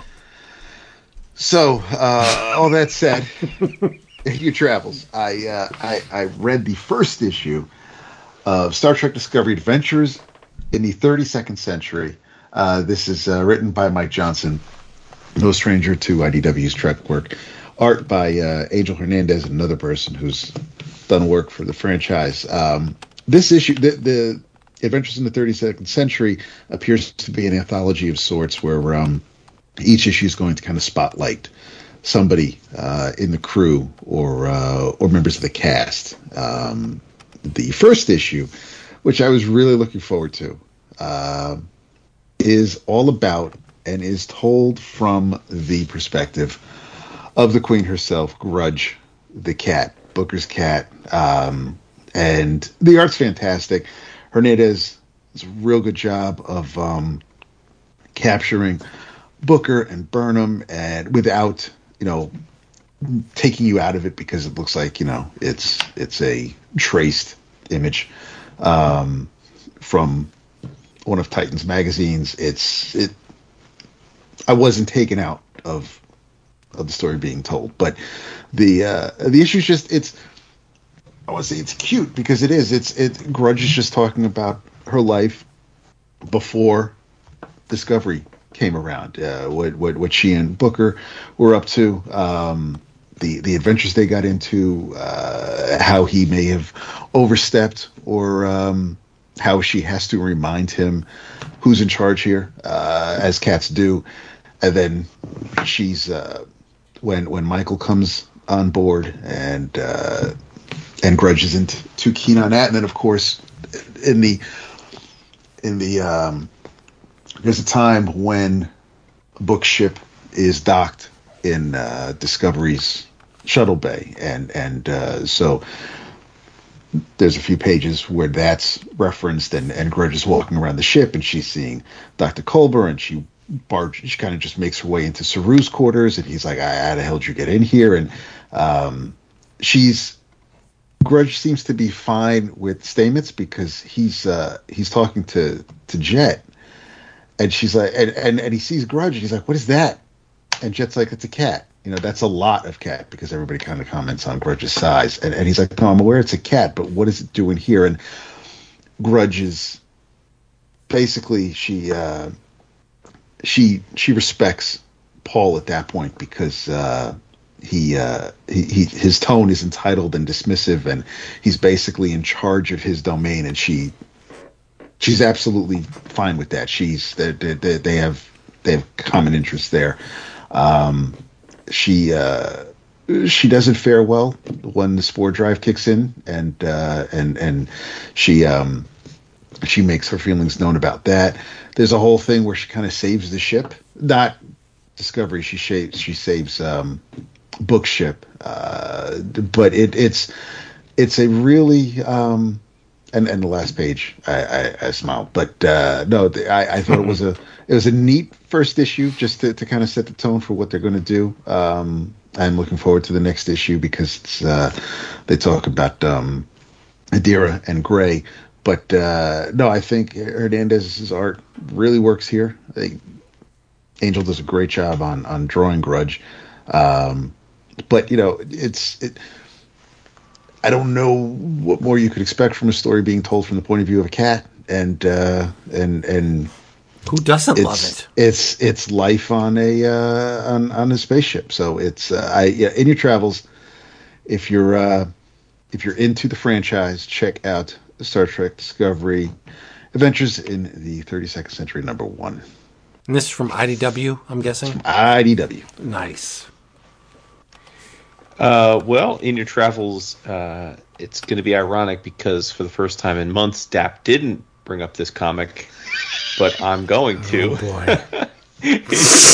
Let me guess. I didn't because I'm typing Superman, son of Kal-El. Exactly. God, I didn't Travels. I didn't get the issue yet. So, yeah. Okay, read Superman, Son of Kal-El #9, written by Harpu Tom Taylor, with art by Mabu Bruno Redondo, with Wade von Grawbadger on inks, which is interesting. This is the reason I'm bringing it up is because it is part 2 of the Nightwing Kal-El crossover. You got to tread carefully. We talked about the first. What? Why? Because DAP didn't read it yet. Oh no! No. This is the second part of the crossovers. Is why I picked it up, and this is shit. It was wonderful. I mean, again, I don't want to sound like a broken record. I think Nightwing is one of the best superhero comics on the stands, and I think Redondo is just crushing it as an artist. It's like he's bringing in these like really interesting Chris Ware kind of style, like panels that show sort of a character in motion, but obviously doing it in a superhero setting. And yeah, I thought it was great, and I mean, no surprise. I really enjoyed the first issue, and I enjoy what Tom Taylor puts down on script usually. So this is more of that. There's obviously some developments and cliffhangers that I won't get into because Dap hasn't read it, and I know it's his baby. So let him enjoy it on his own. No, I think you should go beat by beat. Tell us all about it. Yeah, but no, it was terrific, man. And Why are you like this? So. All right. I'm glad you enjoyed it, Jason. I did. Hey, everybody. No doubt about it. Thank you for being here with us. We hope you would come back next week or sooner. In the meantime, if you just can't get enough, go to Twitter, Reddit, Instagram, Facebook. We're all over that thing. All those things. Spotify, Podchaser, iTunes, everywhere. Soon to come to YouTube. So, in the meantime, do DAP a huge solid and say good night.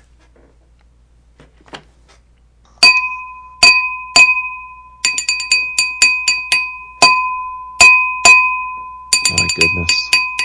Come on, that was deft. I did that with precision. David. God. Good night. At least I didn't ape Rush.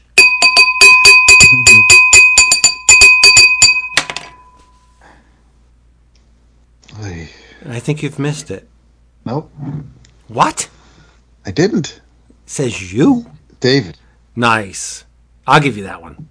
Oh, thanks, man. Because you're super cute. I appreciate it. Yeah. It's true. Maybe we'll be in your ears before next Thursday. We'll see. Yeah, who knows? Never say never. Yeah, we got a lot of ground to cover. But come back next week because we'll be here waiting with bated breath for your return with a sandwich and or a hot or cold beverage. A sandwich? Like a chicken parm? Everybody. It doesn't matter. It's a free sandwich. A grinder? Grinder. A hoagie? Sub. Wedge? No. Whoever start calling it a wedge. A wedge is something you put between something to keep it from, Yeah. They were hoagies when I grew up. Right. They're always hoagies.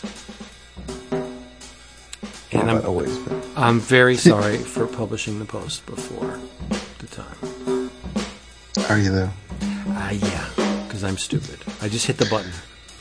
Yeah, that's stupid. Out of here. We love Peace and you. air grease. That's it for that one.